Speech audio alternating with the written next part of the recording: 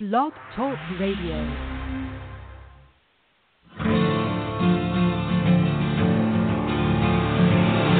It's time to strap our boots on. This is the perfect day to die. Wipe the blood out of our eyes. In this life there's no surrender, and there's nothing left for us to do. Find the strength to see this through. We are the ones who will never be broken. With our final breath, we'll fight to the death. We are soldiers, we are soldiers. Hello, folks, and thank you once again for coming to Bard's Logic Political Talk, part of the Conservative Conversation and also part of the Patriot Journalist Network. And you can find the Patriot Journalist Network by going to www.patriotjournalist.com. And well, folks, it has begun. The largest attempt to get, of course, start to string things along to try to tie. Of course, the Russian collusion is still rearing its ugly head, and it's not being helped by Podesta. I'm not Podesta, well, that too, but Papadopoulos pleading guilty for lying to the FBI. And I've said this for a while. And whereas, it looks like through my research and reading that he was trying to get some meetings with these Russians, but to no avail, at least not getting anything to the higher ups. So we'll explore and discuss that in more detail this evening. But it does make me wonder, and I've said this in subsequent shows, how far back it's gone since there was people are thinking about this, not about collusion and Russia trying to influence the election. But my question is how far back did they set this up? I mean, I think this is a setup. This smells like a setup. I hope I'm right, because if not, it's going to be terrible, because then, well, you guys could just see from that I won't even put that thought out there and entertain the idea. But this is going to be the first thing now. But I'm not worried about the thing. I'm not Manafort. I'm not worried about him. No thing with Podesta. I'm not worried about him. I'm really not. My concern really is with this.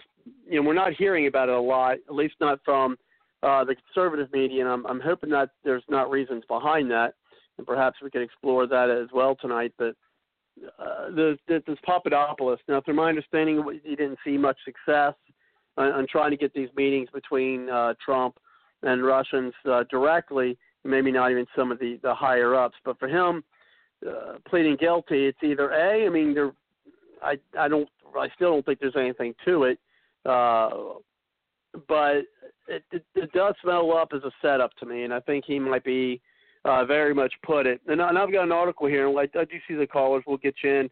Push the 1 on your number dial. We'll get you into the show. But one of the things, now this is from the GatewayPundit.com, which I believe there may be a link from that from the Bard's Logic Political Talk website at www.bardslogicpoliticaltalk.com.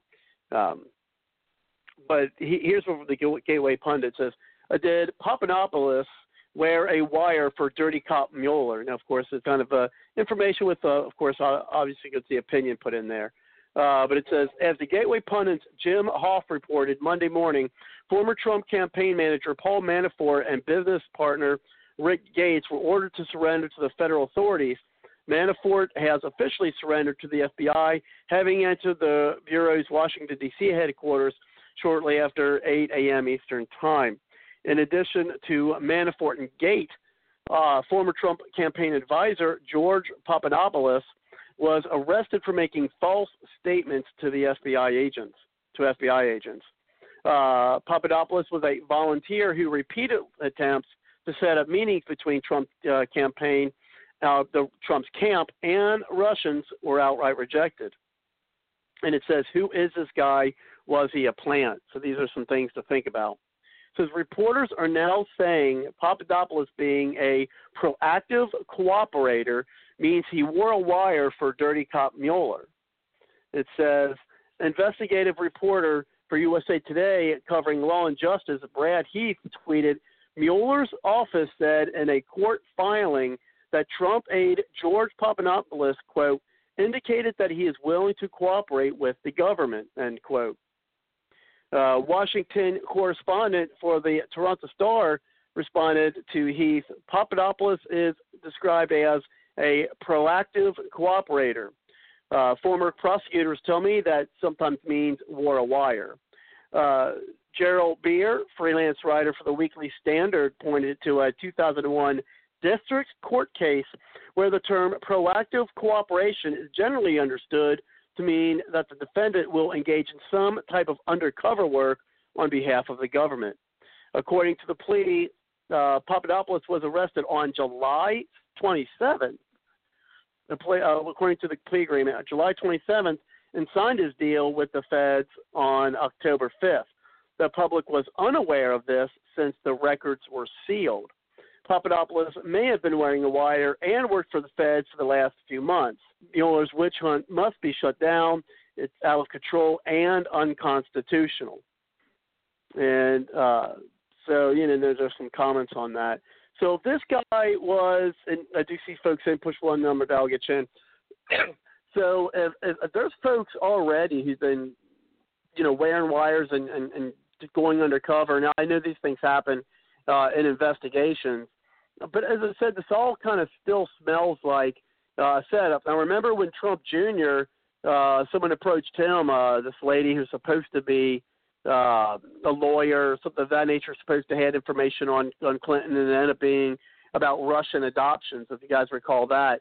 And that ended up being bunk. It just makes me wonder how much of things are being set up, and I think we're now starting to see this setup in motion. And I think it's really starting beginning. And remember, folks, I think we're doing it because Donald Trump is out to clean the swamp. Just look at recent developments. With some of the establishment Republicans, deciding not to go for re-election because they see what's coming and the support that Trump has had. Even though with it's been almost a year since he's been elected, if you can believe that already. And they're still trying. And the people who generally supported Trump, they still do, even after all this stuff they've been throwing at him. So they've got to, of course, try to come up with something. And I think they're really starting to start bringing it out now. So watch out, folks. There's definitely going to be more to come. But let's go ahead and bring Dr. Tolbert in. Thank you very much, Dr. Tolbert, for coming to the show. How are you tonight? I'm doing well. I think the subject is so non-relevant to the big issue, and that's the involvement of Manafort with the Ukraine and the Clintons with the uranium issues with Russia. And I think everybody's trying to tie this back into the campaign rather than that had nothing to do with the campaign, that it was about how much money can I make out of country and illegally not put it in the IRS, and that's exactly what the Clintons have been doing for the last 30-plus years. In fact, we've always thought there was at least 50-some people that have been killed or committed suicide under the Clintons, and now we're finding that number may exceed over 3,000. And so here you're looking at a improbable coalition between the Russian government and a person running for the president. So the question would have been, should a candidate running for a political office have a right to travel to another country and see if that country would support him or her if they became the president? Well, what we know is that our senators and our governors who are running for office do go to Germany and England, and they go to China, and they go to all these countries. So what would be the difference if any one of the individuals at the lower level tried to make arrangements for Trump or his staff or his son or his son-in-law to find out, if I become the president, will you be supportive of me, and what would it take for the United States and your country to work together? So under the Constitution, there was several universities that concluded that Trump had the right to do that. So everything you're talking about, these underage people that got involved in the Trump campaign because Trump was looking for someone that understood politics, because Trump did not understand politics, that per se. So he brings in Manafort, and he brings in people who have the potential of exposing him as a politician, had an underlying reasoning to get involved, because what they were doing, and there was 2 questions that were asked about Manafort's and Trump's.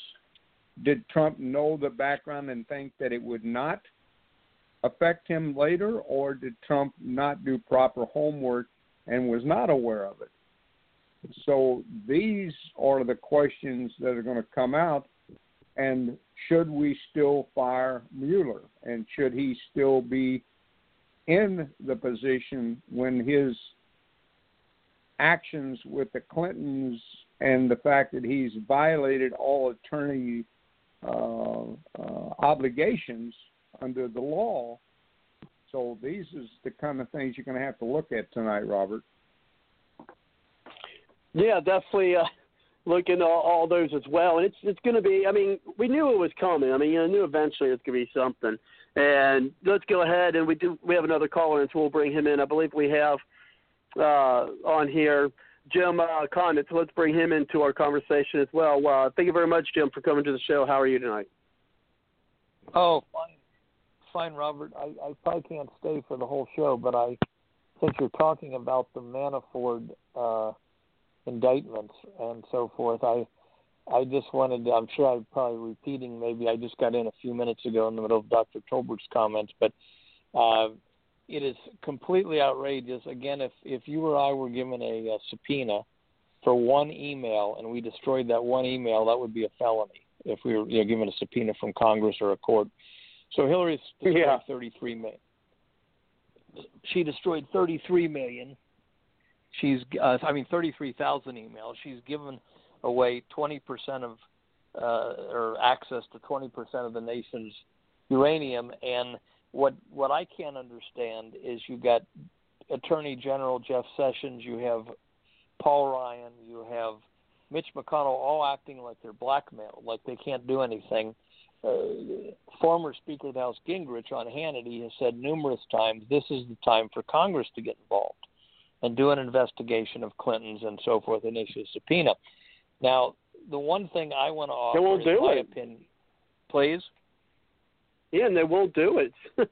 Well, that's the thing. Now, if Sessions comes out a week from now and he's got a really good indictments and he was just, then fine. But for some reason, I don't think that's happening. Now, I don't know if I've expressed this opinion before on here, but I have on WLW and WKRC, the big talk stations around here, that Robert Mueller is not only a bad guy, he's a deep state crook. He presided over the destruction of the crime scene after 9/11. He allowed all of the steel beams that came down to be loaded into trucks and sent to China, and other things that destroyed the crime scene for full investigation. So I felt he was a crook since then, and now he's not if you watch any cable, MSNBC and CNN and all of the anti-Trump media talk about him like the cat that swallowed the canary. They're so reverential toward Robert Mueller, and he's so thorough. Oh, yeah. He'll do such a great job. In the meantime, it's clear that they feel he is a arsenal or he is a weapon in the deep state's arsenal, which he definitely is. And, of course, Hannity has been doing a tremendous job night after night. I've been taping his show every night and watching it. He's been doing a tremendous job cataloging all the crimes that are there that Hillary committed, and now that Mueller and Comey and Rosenstein, who appointed Mueller, knew about all this uranium deal going on and didn't do anything to stop it. So Hannity's point is, how can they investigate when someone needs to investigate them? Covering up for Hillary, covering up for Hillary Clinton, letting the Clinton and Holder and them do everything they want. So my reading of Comey and Mueller is they started out many years ago to be upstanding lawmen that were going to fight for truth, justice, and the American way, but they both got compromised along the way. How can it be that Mueller is hiring all these Clinton-related attorneys? He's obviously out to get Trump. I also don't agree when they keep saying Trump can't fire this or that. Trump can fire the attorney general, no problem. If Sessions can't do anything, if things get too hot, and then that attorney general can fire Mueller, and then let the Congress do what they want and let Trump fight back and so forth. But right now you have the absurdity of a prosecutor in search of a crime. How desperate they are. But there's supposed to be a crime first and then to do the investigation, isn't it? Yeah, actually, the special prosecuting attorney in a sane world would be given a crime. We think there might be collusion with Russia, to affect the election. See if there was. But now he's going off into every direction you can imagine, and it tends to do so. Laura Ingraham has the new show on Fox, and she's raising the question of whether the unguided special prosecutor is even constitutional. To put a guy out there and say, just do whatever you want, search for any – this is ridiculous. He should be focused on one thing he's investigating, like Ken Starr was, and that's it. And now the other thing is we have coming out in the last few days that I wanted to – so that the whole thing's totally backwards, totally absurd. Why Hillary is not – we do have a two-tier – at the moment, we have a two-tier justice system where Hillary and Holder and Lynch are getting away with felonies and obstructing justice, one or the other. Sometimes Holder, I think, is both. Lynch is obstructing justice, and Hillary is probably both because she was Secretary of State. But here we are investigating this 29-year-old volunteer for the Trump campaign. Is it Papadopoulos? And if I'm getting the story right, Papadopoulos. Okay, Papadopoulos gave Mueller and the FBI the wrong date on a meeting, and they're charging him with perjury. They must have something else. Oh my gosh, that's ridiculous. Or they scared him to death, one or the other. That's what they're saying, is that he gave him the wrong date of a meeting, and they're charging him with perjury. Well, that's now, ridiculous. The other thing I wanted to comment on is the absurdity of this new item that. Russia had 55 whatever Facebook groups, and now they've affected 126 million Americans. That's the news story going around the left and MSNBC, and they're getting on and repeating it over and over again. Russia had all these Facebook entities that they affected 25 million Americans, but then they all shared it with an average of 5 people, affecting 126 million Americans, which is like 90% of the voting population. Okay. First of all, they're not saying what the content is of any of these Facebook. I want to see this brilliant content by the alleged Russian companies, which, of course, I don't think they can even prove they were Russian companies. They might just be doing it themselves. But I'd like to see these brilliant messages that they claim switched Americans to voting from Hillary to Trump, because they're claiming these messages were affected the election. First of all, as you may remember, none of this was ever brought up during the election. If this was so egregious, you mean now a year after the election, for the first time they're finding out that Russia has all these companies within Facebook that are affecting the election, affecting 126 million American voters. And what are these messages? I'm dying to see what these messages are. They never say what the messages are so far. I've never heard anybody say even what one message is or why it would have affected anything. Of course, this was not what was implied originally. It was implied that Russia had come in and switched votes. Then, of course, they didn't want people to think that. Oh no. They didn't get into the computers and switch even one vote, but that because they don't want anybody thinking that thought. But they came in and they affected the election. Well, how did they affect it? What are these messages? And then, of course, Glenn Beck had somebody on this morning reverentially treating this guy who was saying how, the Russians have just got into Facebook and that Facebook's got to do something. And the implication is that Facebook's got to censor Facebook. In other words, and then Glenn Beck and him are saying this morning, I just happened to hear it while I was driving, we're not for censorship, but we got to do something.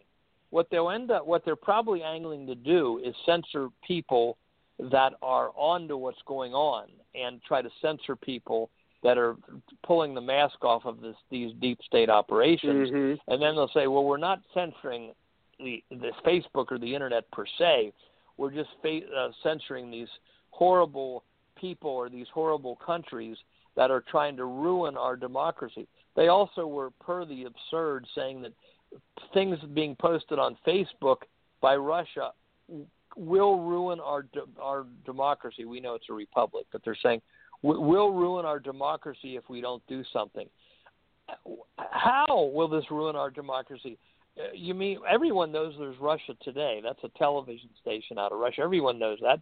That's all over the internet. That broadcasts, I think, even in the United States through some outlets. Well, what do we got to shut down Russia Today? In other words, I want to see this propaganda that's so brilliant that a lot of Hillary voters were convinced to become Trump supporters. Which again, I contend right. None of this existed, or they would have brought it up during the campaign. The problem is they're just thinking of it now. I contend the deep state has think tanks, and these think tanks got all kinds of scenarios on the board. I believe they have a scenario on the board to assassinate Trump. They don't want to do that. They got another one to keep him busy with all these disasters and things. But they're doing scenarios all the time, I believe. That's, again, just a guess. I don't have any inside information. But obviously somebody has thought up that they can maybe make some hay towards censoring the internet and censoring Facebook if they now say that Russia, through front organizations, put all these brilliant messages on Facebook. And again, I haven't even seen one. I still have seen no evidence that Russia affected the election. And of course, as many experts have said, someone can always make themselves look like China or Russia. So to say right. that, anyway, you get the drift. So those are the two things I wanted. We got everything totally backwards right now, and something has to be done to rein in Mueller. And again, the Congress should somebody in Congress has introduced something. I don't remember who it was today, but somebody introduced something to limit Mueller's scope, and that would be a good thing. Congress should step in and limit his scope to collusion between Donald Trump and Russia on the election. That's where they should limit it. They'll have nothing there, and that'll be the end of it.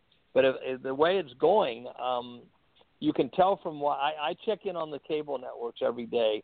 Sometimes a little, sometimes a lot, and some people in the conservative and the right wing movement will proudly say, "I never watch television." Okay, fine, that's fine. I can understand that, but I watch for enemy research. As long as they have the elections fixable by computer fraud, what CNN and MSNBC and the news items that Fox cover matter, because this is by watching CNN and MSNBC, reading the New York Times, which I don't do, but let's say I hear about an article from them. But this tells you what the big boys in the deep state are thinking. This tells you what they're trying to get the people to think. ABC, CBS, and NBC as well, and CNN, and so forth. This tells you what they're thinking. That's why I watch them. I watch them to do enemy research. And so some of this stuff they're just coming up with now, and that's why. But if we went back to hand-counted paper ballots in every precinct, which is about what we're about to submit to the Trump election, yeah, that's what we need. if we did that and we say exactly how to do it, when it's posted, I'll tell you, it'll be posted on the Trump Presidential Election Commission website. It will be posted on WatchTheVoteUSA.com. It tells exactly what to do. So if you and again, we're saying we got to change our attitude. We got to treat elections like a military operation, like we were going to invade a country. We would have to, or we're going to defend ourselves against an invasion. It has to be that precise, that thorough, that well-funded. So if you have enough people getting paid well, because election workers during the day are also treated like galley slaves, and it's like a distasteful job. I've done it, I know. Only the most civil-minded will do because they're not getting paid anything. Well, when we want to go invade Iraq or something, we spent $4 billion a month for the first 12 months. $4 billion would pay 3 million people $100 to can count elections for the next 24 years. $4 billion would. So the point is, as Ben Carson said, if we could count elections honestly if we wanted to. But if that were the case, and then you filmed what they're doing, audio and video, you had a film of we're filming the ballot and the audio as each team called it out, you would then have a permanent record. And even if all four people at each station wanted to cheat, they couldn't because it would be filmed and streamed over the internet. Everyone would see them cheating if they weren't counting out the votes right and counting them right. So it could be done easily, and at whatever expense is needed.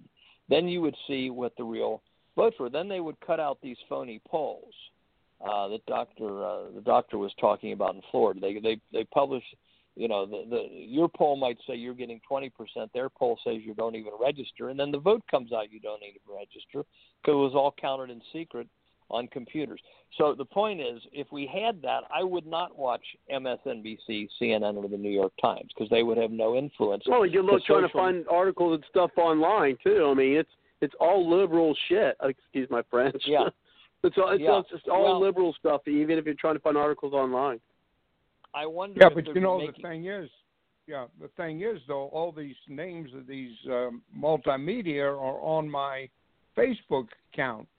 So when I post something on CNN or CBS or Times or whatever, and I post articles, I am getting people that are Russian, that are in Washington, D.C., that are protesting and saying we need to take down America, and they're saying they're Russian, they're saying they're communist, and they disagree with what I'm writing, and they want to take over America. So when we talk about the Russians, well, they're following CNN. They're on CNN. And CNN and all these people are all on my Facebook. So I have hundreds and hundreds of multimedia that are now part of my Facebook. So my Facebook is television. It is the radio. It is everything that you're going to watch. And so now I can write an article on immigration or Russia or China or Sawyer's or the Clintons, and I can post that article on their thing where they have 1 million followers, and out of those 1 million followers, there's people that'll say, you're a communist, you're a socialist, you're part of Hitler's movement, we're Russians, and we're, all this stuff is going on right now. But who's looking at who owns the voting machines in Venezuela is the same people that own the voting machines in the United States, the same manufacturers, the same people that put the money in Sawyer's and Bill Gates. And, you're entirely correct.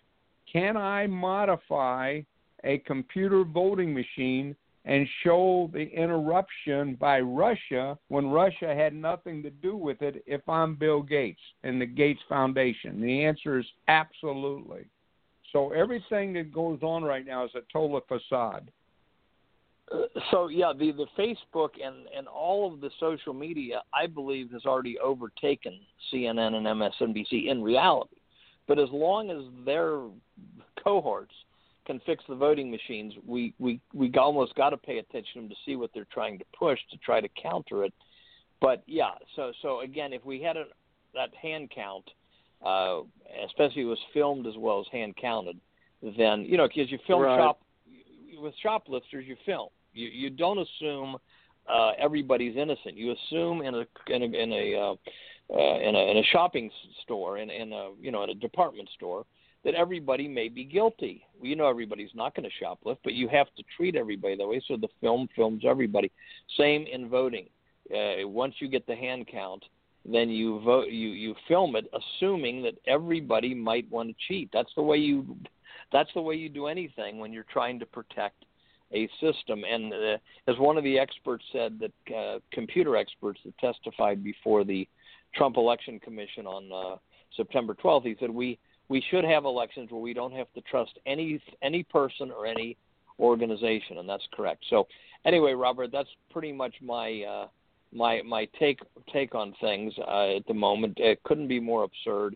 And Hannity is doing a great job. I don't know if anybody's watching him at all, but you can almost get up to speed any night by watching him. And then, of course, this guy that the FBI gagged under Comey and Mueller, or at least under Comey. Mueller, I think, was somehow working with Comey then. He has been ungagged, and he's got two good lawyers. One of them is, I think her name is Victoria Tensing. That's her maiden name. She's married to Joe DeGenova. Have you ever heard of him, Robert? Joe DeGenova? Well, we've got Kelly and John on the line. Let's bring them in. We're certainly going to bring some more into the show on these points. Yeah, and then go ahead. But I just want to make the point that Joe DeGenova is an attorney in New York City. His wife is Victoria Tensing. They're the lawyer for this guy that's been ungagged by the Attorney General's office or the FBI the other day, and this guy's going to start testifying about what went on with Hillary and Mueller and Comey, and they do have two good lawyers. So I think we can look for some good stuff to come out of Joe DeGenova. Tensing has been on Hannity, and she's the lawyer for this guy. They haven't revealed his name yet. Okay, I'll yield the floor, Robert. Thanks for having me again. Oh, definitely. We'll bring things back around to everybody. But let's go ahead and bring in Kelly. Thank you very much, Kelly. How are you? Hey, good evening, everybody. Hillary, uranium, of course, then there's obsidasium and administratium. Have you ever heard of obsidasium, Robert? No, nor what was that? Administratium. Tell us more about those. Administratium. Obsidasium, too much of that element, it makes you float. But administratium is, well, it's a rare earth element found only in capital buildings like Washington, D.C. or Sacramento, sometimes county seats.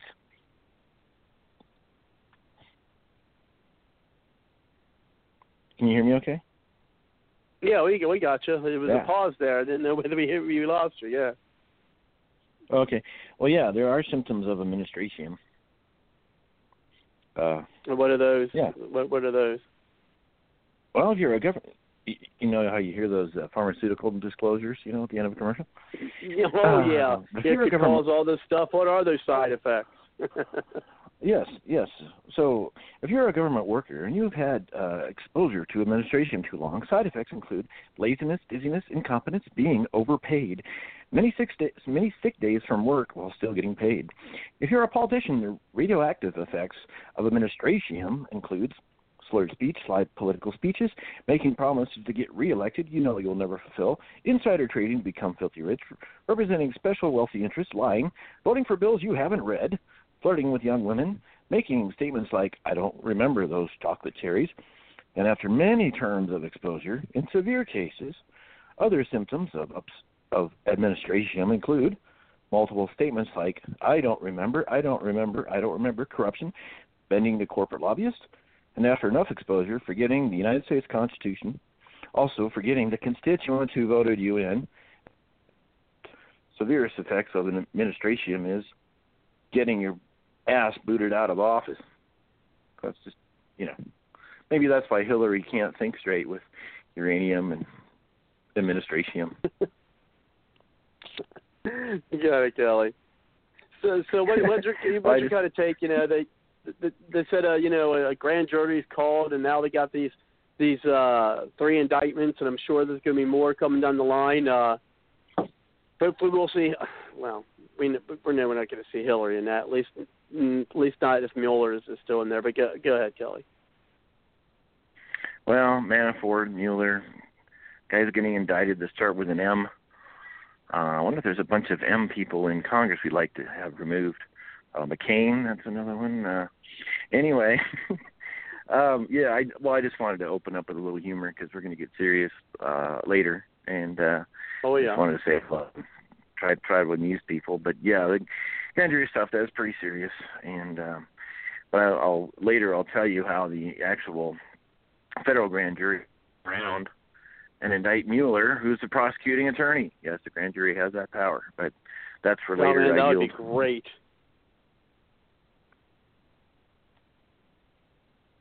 So go ahead, Kelly. I didn't mean to interrupt you, but yeah, I'd like to see Mueller get him indicted. Go ahead.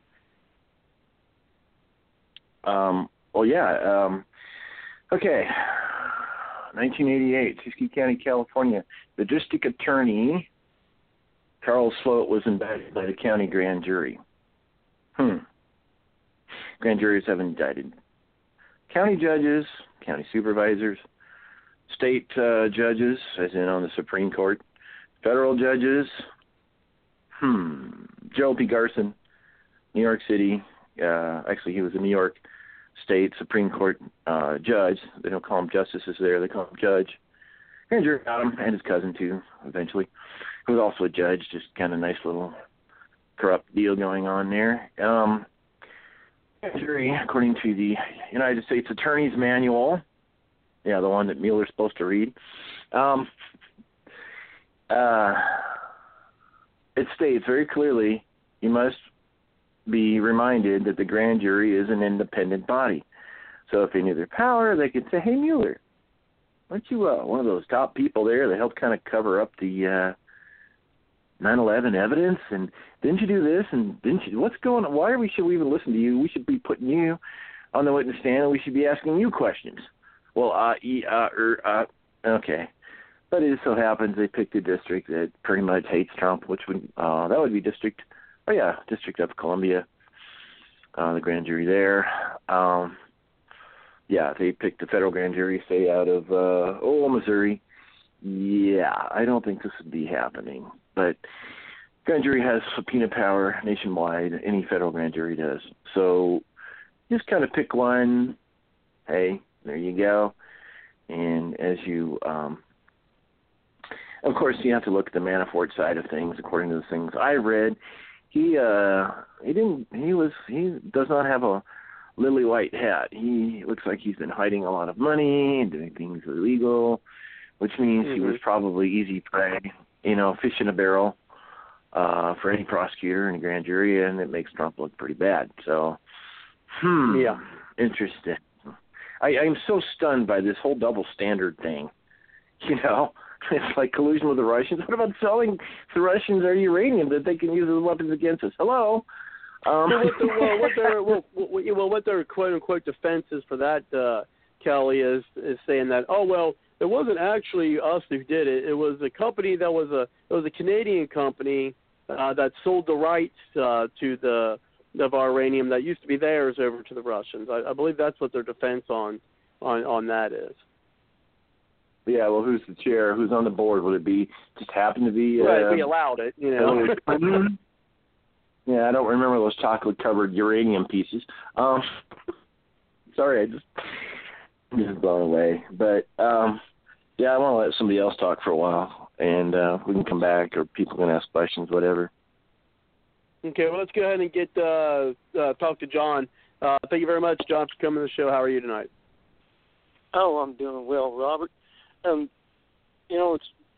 kind of ironic. I'm in agreement with Kelly. The double standard is very creative in this, or I don't even know the word. It's revolting. But also, too, where in the world did they ever get the evidence or facts or anything to justify the initial investigation? It's all basically a fishing expedition. And it doesn't to me. It doesn't matter if you're left, right, independent or whatever. The justice system is being shredded, and for them to just automatically say, "Oh, we're going to have this suspicion about such and such." Well, what was it that gave them the suspicion? Did it actually bring forth any facts and evidence that would qualified to bring forth a probable cause warrant for them to even get into Manafort's wherever he lives. You know, I don't know what he lives in, whether it be a townhouse or a regular house or what. But for them to be able to just keep that all in secret and then act like they're doing justice, but, you know, that's all speculative. And they leave it in secret, just like what Mr. Condit was talking about earlier, about all these ads and stuff. And they say, oh, these ads were from these people and whatnot that are supposedly Russian. They're going to convince all these Hillary people to vote for Trump. That kind of ridiculousness, the fact that the justice system couldn't even look at President Obama when he explicitly and expressly lied to the face of the American people. You can keep your doctor, you can keep your plan, and you're going to save $2,500 a year. I mean, that's explicit. Well, it's okay. You're allowed to lie to the American people. It's just Congress and the FBI and things of that nature that it's a felony to lie to. Go ahead.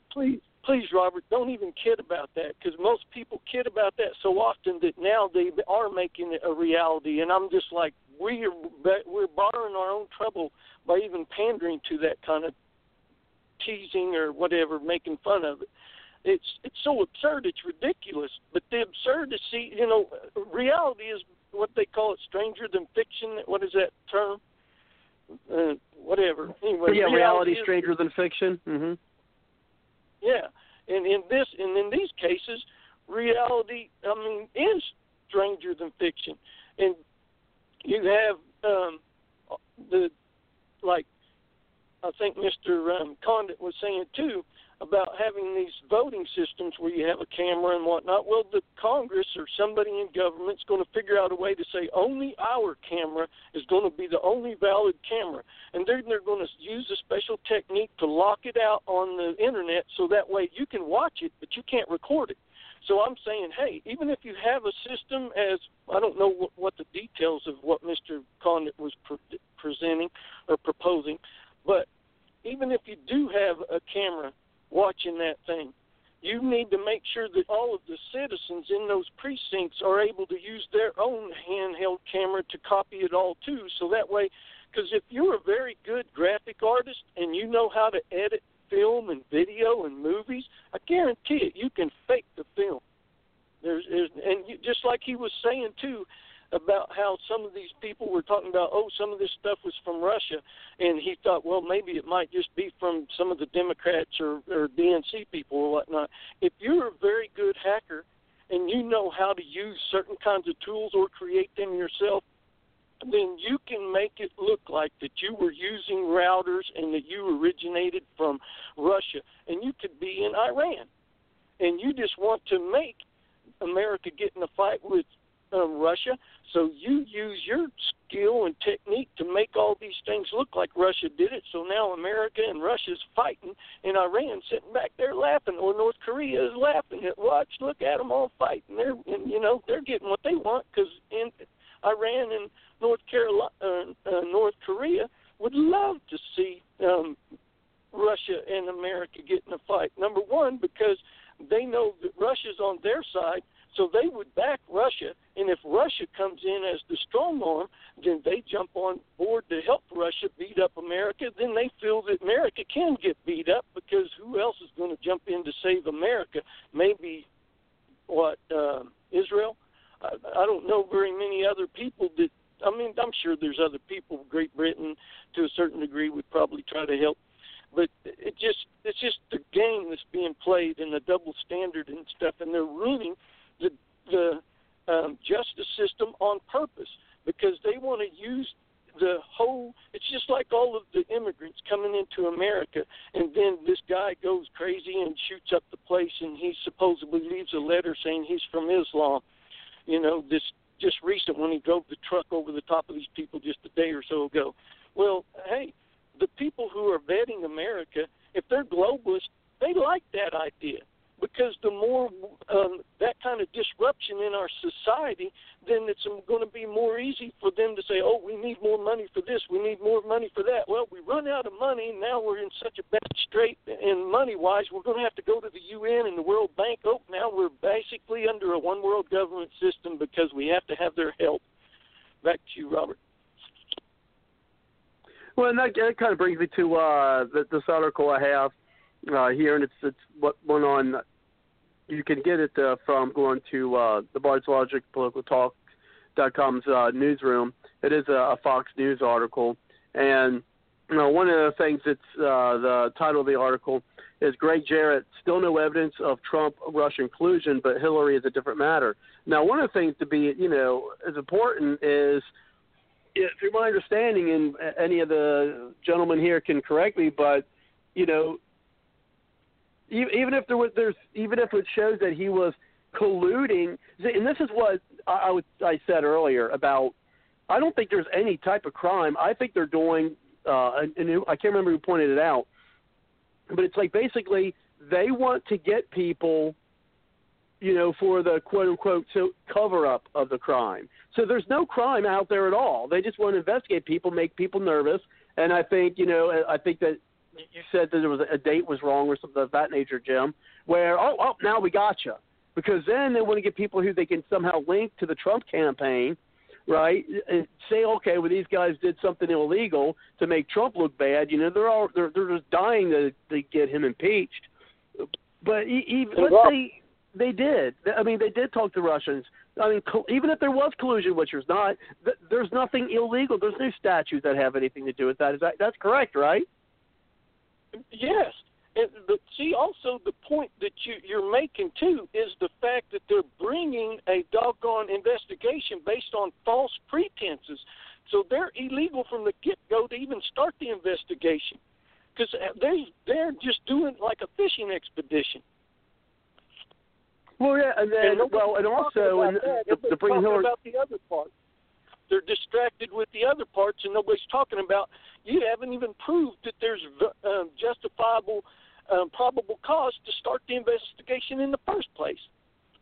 Well, and in part that you said that is that a big part of the reason why they even got the, started the investigation or special prosecutor is due to the or counsel or whatever they're calling it, is because of this dossier. Remember that dossier, everybody? The Trump dossier, and then this part of the article says it is against the law for the Clinton campaign and the Democratic National Committee to funnel millions of dollars to a British spy and to Russian sources in order to obtain the Trump dossier. The Federal Elections Campaign Act prohibits foreign nationals and governments from giving or receiving money in U.S. campaigns. So if they're talking about, emails and links and things of that nature, well, that's not money. But if they're giving this Russian spy, this British spy money in order to try to uncover things on Trump, that's illegal.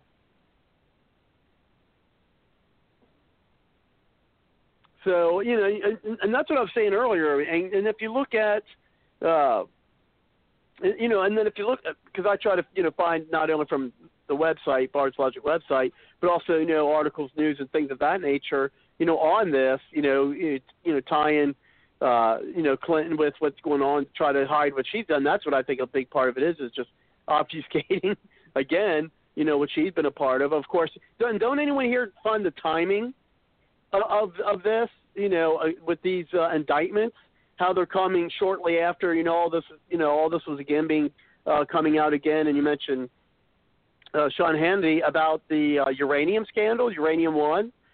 Well, now they're going to bring some more smoke and mirrors by putting out these indictments. And if the first one of the other previous articles that Papadopoulos was arrested in July.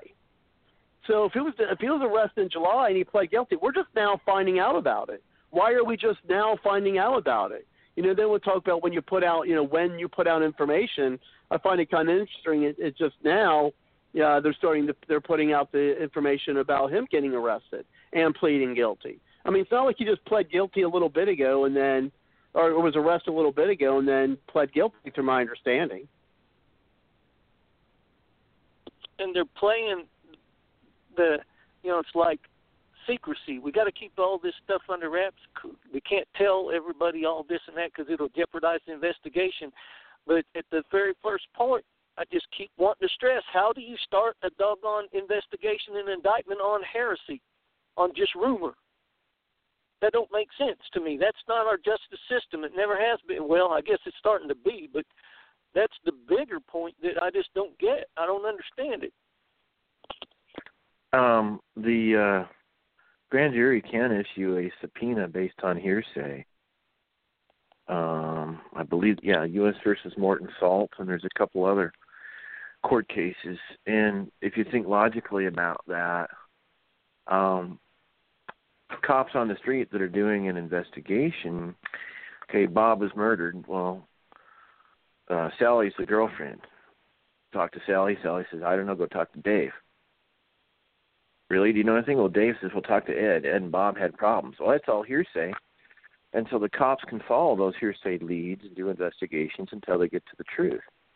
It's a necessity, if you will, of an investigation is to operate on hearsay. There's some states that allow an indictment based on hearsay, but California is pretty tough. You got to have enough evidence to convict somebody before you indict them. But then once you get to the court case, though, you have to convict on evidence. In other words, Adam Schiff, the congressman from California who Trump has dubbed Sleazy Alan Schiff, and he certainly looks like it when you watch him on TV, he said that the federal government will never be able to show us the evidence that Russia interfered in the election because it deals with, quote, national security. Well, that is not our justice system. And national security, when it's invoked, I believe 90% of the time is to protect the deep state that's trying to enslave us and not to protect national security. The idea that they're going to say, we know we have 17 intelligence agencies, one lies, the other swears to it, my grandma used to say. There's really only 3 major, and now they say there's 17. So they got 17 deep state operatives lying to confirm that. Well, so what? We're not going to have the country be whipsawed on this type of thing. What is the evidence? Well, we can never show you the evidence. Okay, then shut up. Shut up. If you're claiming that we have to, make major legislation or indictments or policy on evidence you can never show us, then just shut up. I think they're making it up. I think they're just making stuff up that never happened. Jim, well, let me try some of the dirty. Go ahead. Well, I want to respond. You got a question, John? Go ahead. Yeah, I just because of what Kelly was saying earlier and what Jim just answered, it falls right in with what I'm trying to ask. Is whenever you have an investigation, the basis that it actually starts the investigation has to have some kind of something more than just speculation. Otherwise, I mean, you can just run roughshod over everybody, and that's against the Fourth Amendment or the Fifth Amendment because it's unreasonable search and seizure without probable cause. And for them to say, oh, well, we have a suspicion that Manafort and just, from that state, Manafort did this or that. Well, where's the basis to justify that your suspicion has just, probable cause in order to get a warrant to go into his apartment? Because otherwise you're just fishing for something. That just doesn't make sense to me. Well, go ahead. Is that you, Kelly? Yeah, there's multiple levels of the situation, okay? And I've read enough that I can take a really good guess about the dirty game that happened in the background, okay? I'll get into the dirty games here in a bit. So the Supreme Court, can you hear me okay? Can you hear me okay, Robert?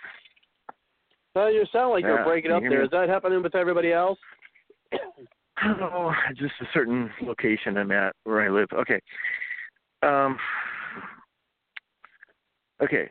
It's the grand jury's job to investigate crimes or offenses against well, United States federal grand jury, and that's it's their duty to investigate, not the Attorney General's job, although the Attorney General can help. And this is U.S. versus Frisbee in 1895, and then Justice John Roberts did a video on the grand jury and grand jury service. He even said, after this demo of jury duty and service, what happens in a grand jury, he even said it's the grand jury's job to investigate the crimes. He said it himself. And that's very recent. So it's the grand jury's job. However, the prosecutor pretty much takes over. Now, that's not good. But back to the sole grand jury power, besides issuing their own subpoenas, if they need help, they get help with the judge. But they do have the power. It says it very clear in U.S. versus Morton Salt. The grand jury can issue a subpoena based on hearsay, but it also can investigate if it just wants assurance that the law is not being violated. Now, wouldn't you really want, common sense-wise, wouldn't you want everyday citizens to investigate the federal government and be in oversight just that they want assurance that the law is not being violated? In California, we have civil grand juries that do this. In every county, they look at the operations of the government and provide a lot of assurance that the government is operating efficiently and corruption is not happening. And the Supreme Court has said, even if you want assurance, the law is not being violated. Now, under our natural sense of suspicion, you have the right to be suspicious. I have the right to be suspicious. If I want to turn that suspicion into an accusation without evidence, I'm going to look like an idiot. But a suspicion arouses curiosity, which causes an investigation to confirm or deny facts, go different directions, and get to the bottom of the truth of the situation.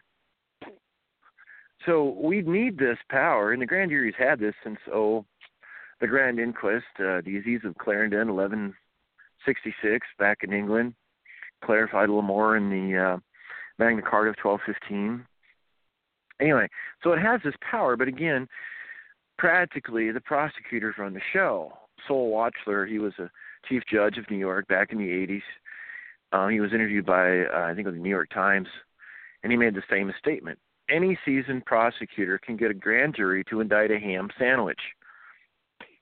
So when the grand jury knows there's power, they're supposed to be operating under jury nullification, just like in a petit jury or trial jury.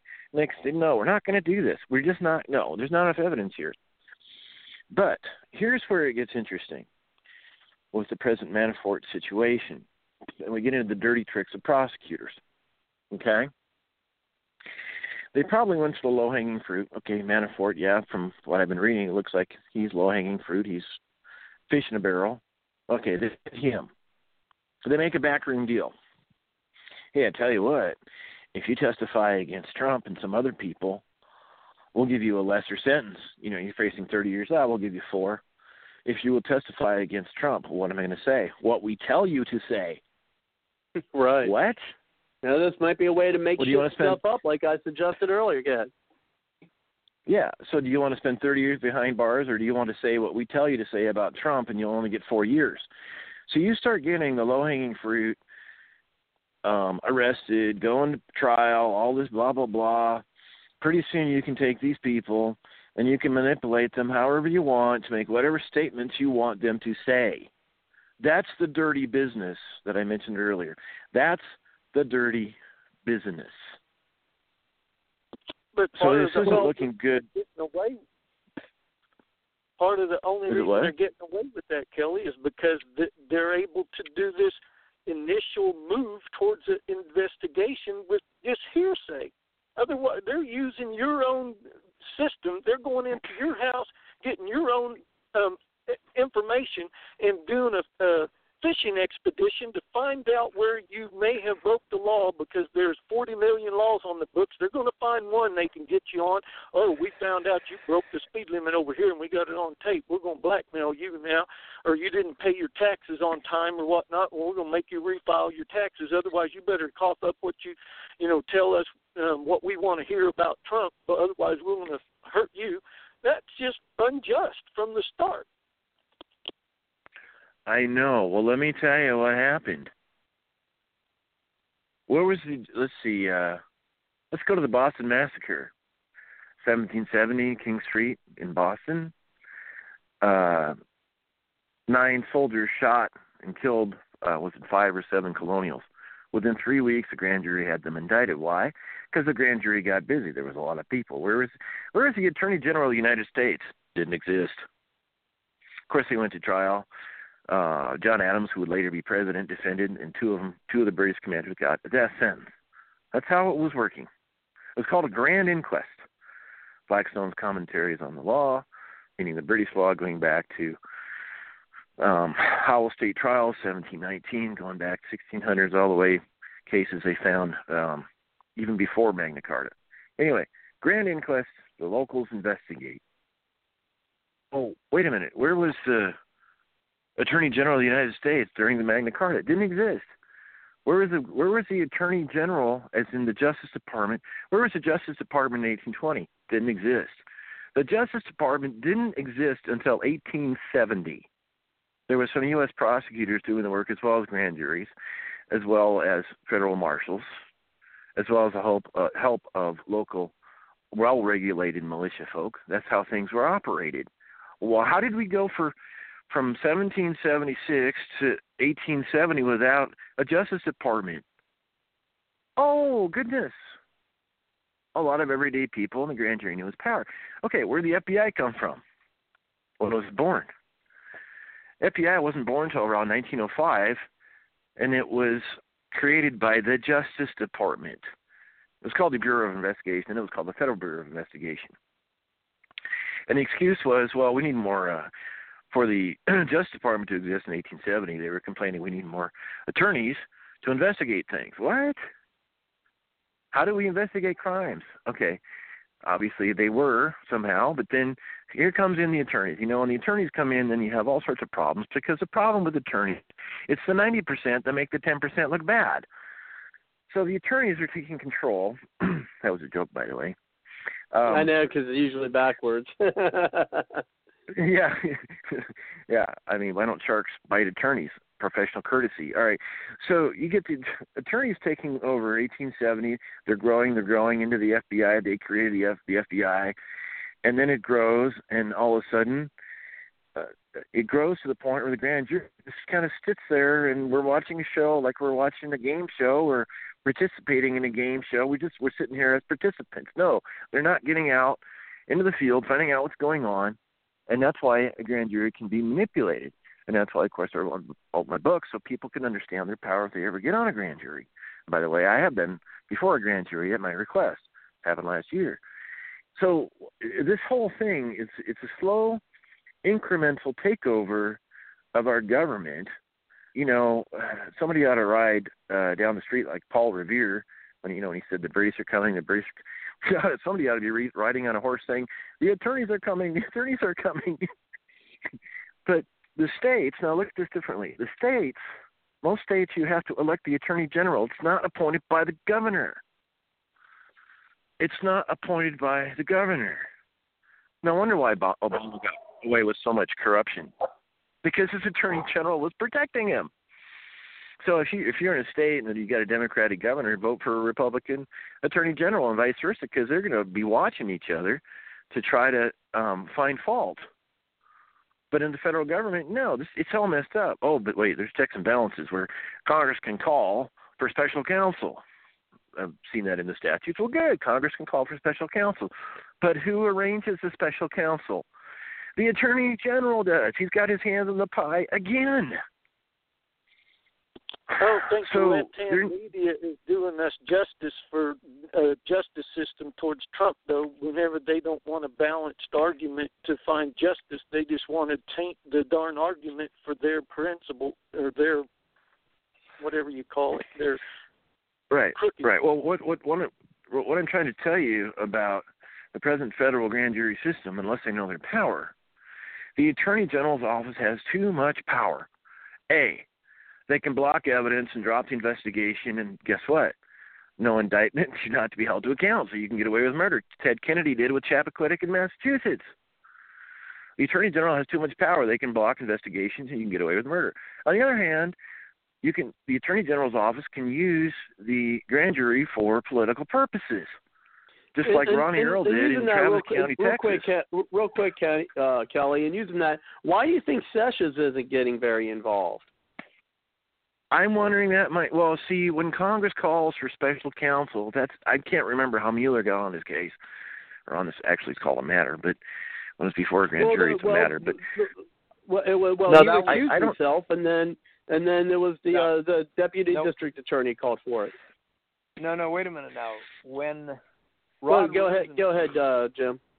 Yeah, Rod Rosenstein, the deep state operative, he, if I'm not mistaken, and we probably should double check this, but when Trump fired Comey, Trump fires Comey, there's no FBI director.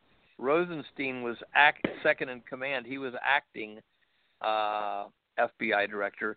Rosenstein, let me think about that for a second.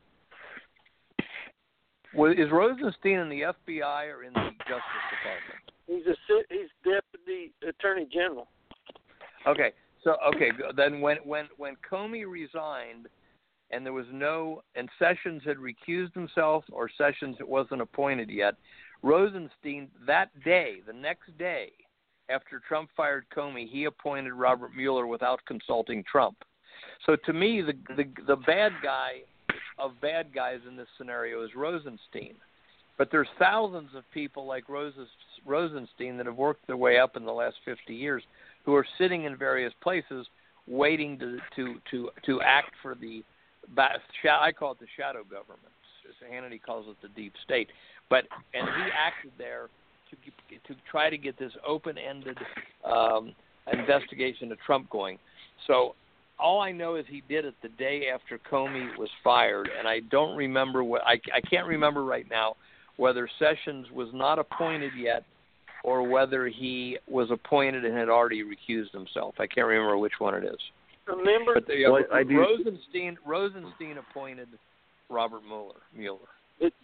So a bad guy appointed a bad guy is what you're saying. Yeah, and Mueller is guy appointing a bad guy. It isn't a matter. Jeff Sessions recused himself because he was during the nominating process, he was under fire from all of the congressmen and senators about being a part of the Trump campaign, and if they had any communications with the Russians. So in order to, make sure that there wasn't any opportunity for them to try to use him as a proxy to collusion for Russia, he said he ought to recuse himself. That's why, even though he still got nominated, Rosenstern became the acting attorney general, and that's when they set up Mueller to be the special investigator. Okay. So there was a chink in the armor, and here's another interesting situation, which of recent news, the JFK files are going to get released, or at least some of the pages. So what happened with, JFK gets assassinated. Obviously, some of the early points coming out, there was multiple shooters from different locations. Real quick, Kelly. Susan, I see you want to get on the line. We'll get you in shortly. Go ahead, Kelly. Okay. So while Bobby Kennedy, the Attorney General of the United States, is at a funeral, Katzenbach was the acting Attorney General. Shouldn't have trusted that guy. He wrote the idea for the Warren Commission. He wrote it to LBJ, who was what? Oh, that's right, Vice President. LBJ says, "Oh, good idea. Let's have the Warren Commission." And why didn't we go to a grand jury immediately? I mean, again, this is the games that the Attorney General's office plays. Orlando Letelier was a Chilean ambassador. He got car bombed to Washington, D.C. Okay? FBI grand jury, they indicted the people. They found him who car bombed a Chilean ambassador. And we can't even get a grand jury on JFK. Thank you, Katzenbach, who later, he did another weird thing. I don't have time, U.S. versus Cox. But we have, he eventually ended up working as legal counsel for a banking firm. Oh, that's right. There we go again, the banksters. So the attorney generals, in my opinion, they are abusing the grand jury system because that's where the reform needs to happen. Is that going to happen? It'll take a constitutional amendment or a good Congress to finally change some of this stuff. But I'm not going to excuse Manafort. I am not going to excuse him. But I'm telling you, because of the attorney generals and the trickery and the slime, in the swamp, they can go after somebody because they want to get them out of office, or B, they can go ahead and protect the president. Here's another example. Ronnie Earl, he was the district attorney of Travis County, Texas. Took him 3 grand juries. He finally got an indictment against House Majority Leader Tom DeLay. Tom DeLay had to resign eventually. He appealed, and it was overturned, all these charges, accusations, and court trials, blah, blah, blah. But that was a prosecutor, Ronnie Earl, a Democrat, the nemesis of Tom DeLay. Tom DeLay was a strong conservative. I mean, this is abuse by the Attorney General's office, and it goes either way. I'm going to be repetitive if I keep talking, but something needs to change. Well, I've got... I yield. Okay, let's go ahead. I was going to make comments real quick, but I did tell Susan I was going to get her in. So thank you very much, Susan, for coming to the show. How are you tonight? Fine. Thank you. I just got home. Seems like every Wednesday night I have to go get my granddaughter from her dance class. So it makes it hard to get in on time at all. So anyhow, I don't know much about this Manafort thing. I really don't. There's so many things to follow and so many things to do that I have not kept up with it, really. I have not. So I confess, I've got some articles, but I haven't read them. But anyhow, I'm tired of all the nonsense. I really am. Every time you turn around, there's another crisis and another this and another that. And I think the problem, we missed the boat way back when, and John Bush Society was always on stuff when Robert Welch was alive. We defeated and did a lot of things. We didn't win on the getting us out of the UN, but, they don't go after something and stick to it like a dog on a bone. We go from one crisis to the other, and we jump around as conservatives, or whatever you want to call us, just bouncing from crisis to crisis. Maybe that's the way to say it. And you can't do that. I think you should pick a few, 2 of them, and just defeat it. We should have stuck to Benghazi. We should have stuck to, everybody calling. And I'm saying everybody. We should have stuck to the thing that happened in Oregon and the Nevada deal. Should have gone after that situation. And we should have just stuck to it. Yeah, let other things go. But, if you defeat them on a couple big things, or little things, either way, you send a message. I'm reading right now about this one article. A Russian agent, Manafort, advocated on behalf of pro-Europe, anti-Russian trade deal in Ukraine in 2013. And that's all I know about it, but there's a headline on that, so I guess I'm going to have to go through that and read it. But anyhow, it's sort of like, Rand Paul was the only one that did not stand up and applaud Jeff Flake for putting Trump down, okay?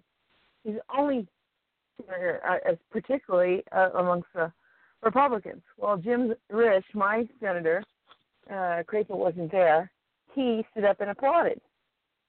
And I was so mad when I read that. I called him twice now. I've called him. And boy, after a couple of days, I got an immediate response from him. But he hasn't on the second one. And I'm going to call him again. And that's what you need to do. You need to stick to him like a dog on a bone.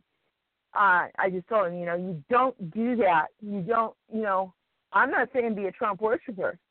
I don't agree with him. I don't think Rand agrees with him every time. But you don't humiliate or stuff in public with a known idiot rhino like Jeff Flake. And I spat it right out. I just said, and I put down Flake, and I told him what I thought of Flake, and I said, you want me to support you, then you best get over this nonsense. And his email said, Hey, I support you. Look at my voting record. I pretty much vote with Trump all the way. Well, that wasn't what I was saying. I said that was the particular time not to go after him by standing up and applauding Flake. He missed the whole point, so I guess I'm going to have to remake the point. I didn't say he didn't. I mean, Rand Paul bucked Trump on his the health care stuff, and he also has bucked him on the let's bomb Syria stuff. And, so even though they're playing golf and doing stuff, Rand Paul is not going to fall down at his feet and kiss him. Well, neither should Jim Risch. But, to do what he did, along with the other Republicans that didn't applaud and Flake, was wrong. You got to start with the little stuff and take a few big ones and conquer them and then go from there. So whatever this is, we have to channel our energies into, we can't weaken on every battle and just jump from battle to battle. I'm sorry. I can't do that. I won't do that. I will call. I will sign petitions. But I will to certain things. And right now my main thing is you don't insult your president. So I'm going to stick to Rich like he's heard me talking on a bone. So he's going to get a third call. And I think everybody should pick things like that and just besiege their senators and congressmen, representatives, and they'll get the idea. They're not picking everything, but they're going to go after some things. And when they're forced to confront these things, whether it's about this, they will start listening. And I think that's been our problem. We just jump and jump and jump and jump and jump. We don't get a consolidated effort to everybody makes a comment, but they don't take the time to do. And if you don't take the time to do, you'll accomplish nothing. So that's basically what I have to say. I'm sorry I don't know much on this other thing. I'll try to catch up on it more. Well, one of the things I want to mention, whoever would chime in on it, maybe yourself, Kelly, or John, or Jim. What we can it says here, I've read that right now there's no legal standing to argue in a court that the appointment of Mueller was somehow illegal. But now, however, this indictment could shoot him in the ass, so to speak, because can't they actually use that in court, or the attorneys use that in court to state that Rosenstein violated the law by appointing a special counsel without there being a crime first? No, I'm going to guarantee you that I'm going to guarantee you that Manafort's attorneys that's their first trick. They're going to research like crazy, and we'll see what the court says, because if that's the situation, very possibly. But I mean, they're going to have to dig really deep. Then the indictment wouldn't stand, right? Well, hold on here. Here's back to Frisbee versus U.S. It's the grand jury's job to investigate all matters of crimes by however or whatever means they have received the information, and after they have found enough evidence, they direct the attorney, the prosecuting attorney, to prepare the indictment. Now, did you notice something here? It's no matter how the grand jury gets the information, they can issue the indictment. And so they can try, but they're going to have to dig really deep. They're going to have to, in discovery, they're going to have to get the grand jury transcripts and pour through that like crazy. If there is exculpatory evidence that was not presented, that's right. Let's see. What's the exculpatory rules? Some kind of evidence that would you that the grand jury can't use. Exculpatory evidence is evidence in your defense, and I think the AG has to present exculpatory evidence if he had it. So they're going to be digging through the grand jury transcripts. The first step they do is they make sure that there's a cross section, because if, say, there's 1,000 city blocks in D.C. and they only pick a grand jury from 10 blocks, case dismissed. You have to have a cross-section of your district. So that's one of the first tricks. The second tricks, look for, go through the transcripts. Can they do this? Well, again, U.S. versus Frisbee. However, in whatever manner the grand jury gets the information, they can issue an indictment on it. So it's going to be an uphill battle. Again, I'm not supporting the deeds that Manafort has done, but where is the consistency? Going after bad guys. Oh, we don't do that. We just go after people we hate. And I have a prediction here just down the road. If Manafort and other people make a plea deal to even lie to bring down Trump, well then, this is just a low-hanging fruit. It might be 10, 15, 20 people. Once they get the low-hanging fruit, the rest of the fruit comes easy because they have step ladders now. So we could see, if not when it comes to re-election, before Trump's re-election in 20, we could see him enough evidence, because this is what happened to Nixon. In Nixon's situation, the Watergate, the Watergate Hotel, 72, 74, the famous Watergate 7 was indicted, which included a former Attorney General John Mitchell, Ehrlichman, Haldeman. You had Chuck Colson. It was Watergate 7. It shocked the world because just a week or two before that, the FBI is saying, oh, no wrongdoing of the president's office, no wrongdoing. Grand jury comes out, bam. They named Nixon as an unindicted conspirator in this whole thing. Unindicted conspirator. It went to Congress, and the House Judiciary Committee, they looked at it first before it went to the floor. They're the ones who issued, I think it was 2 or 3 unanimous, Republican, Democrat, unanimous votes for impeachment to send to the floor, and the other counts were majority vote. And before it reached the floor, Nixon, I'm done. I'm out of here. He resigned. So if you have enough people blackmailed, cornered, threatened, we're going to only give you 4 years instead of 30. They might say lies to save their own ass, at which point you get more of these, and pretty soon Trump will be out of office. That's the possibility with the evil corruption within the Injustice Department. I mean, it doesn't look good right now. That's what I'm trying to tell you. For Trump. Doesn't look good for Trump. Doesn't look good for what? It doesn't look good for Trump if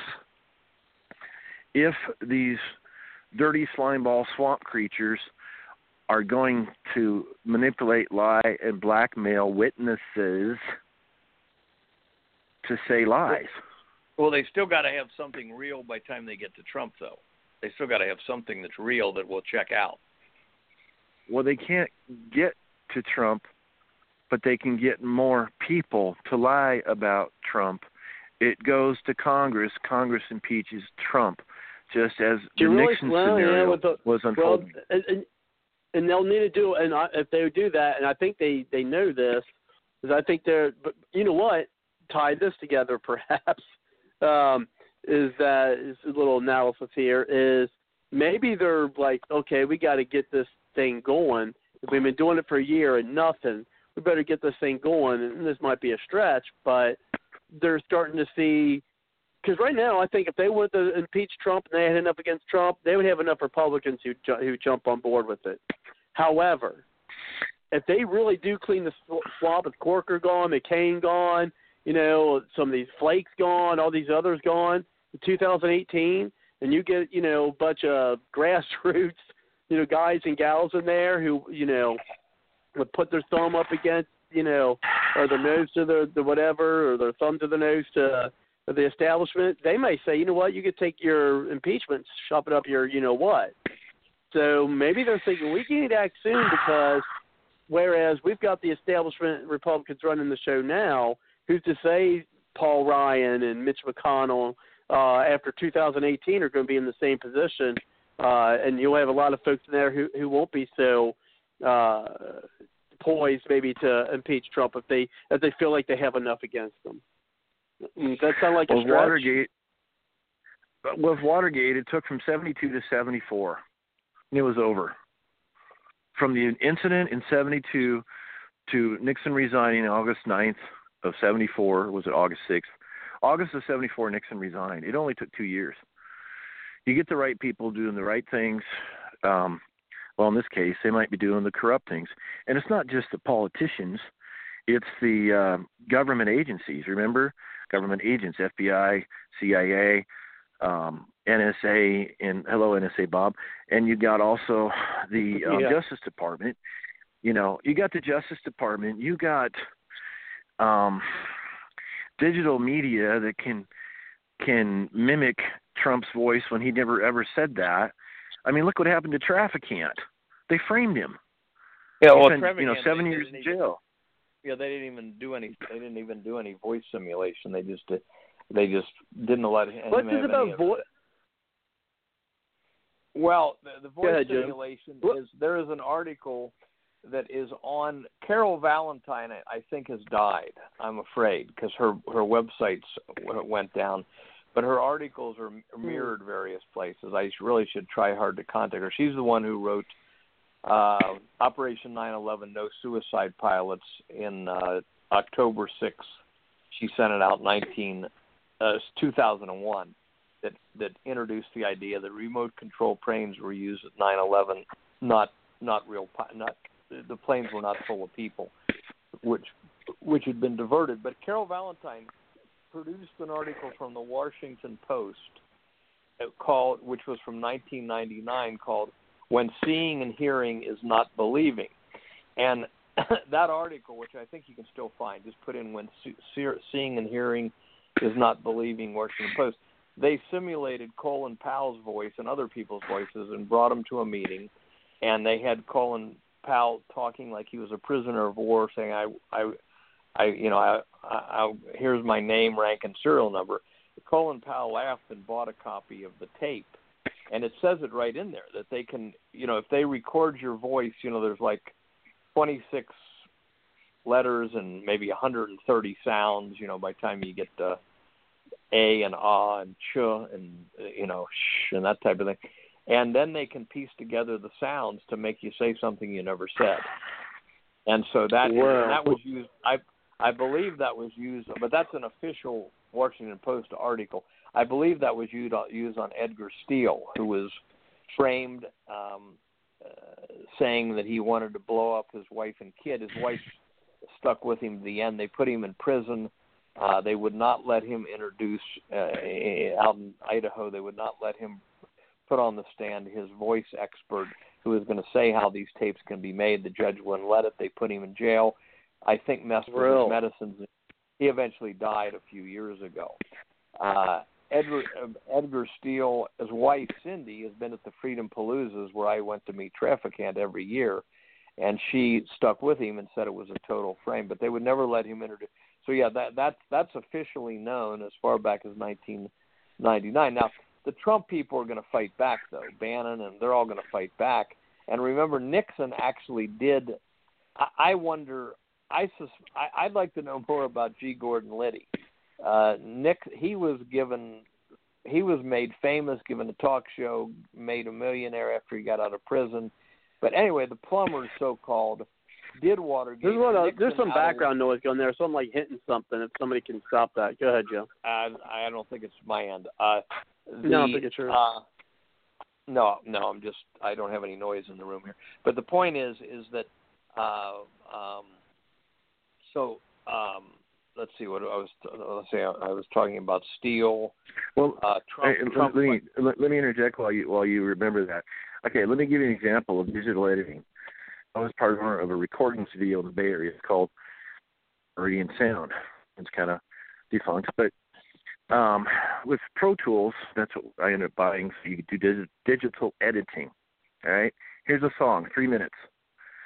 Part A is 1 minute. Part B is the second minute. Part C is the third minute. Now, if you take 3 takes, okay, of the same song, of 3 takes, let's say Part A is the best of 3.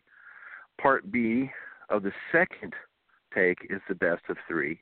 Part C is the best in take number 3. all right, so you're patching 3 parts from 3 takes.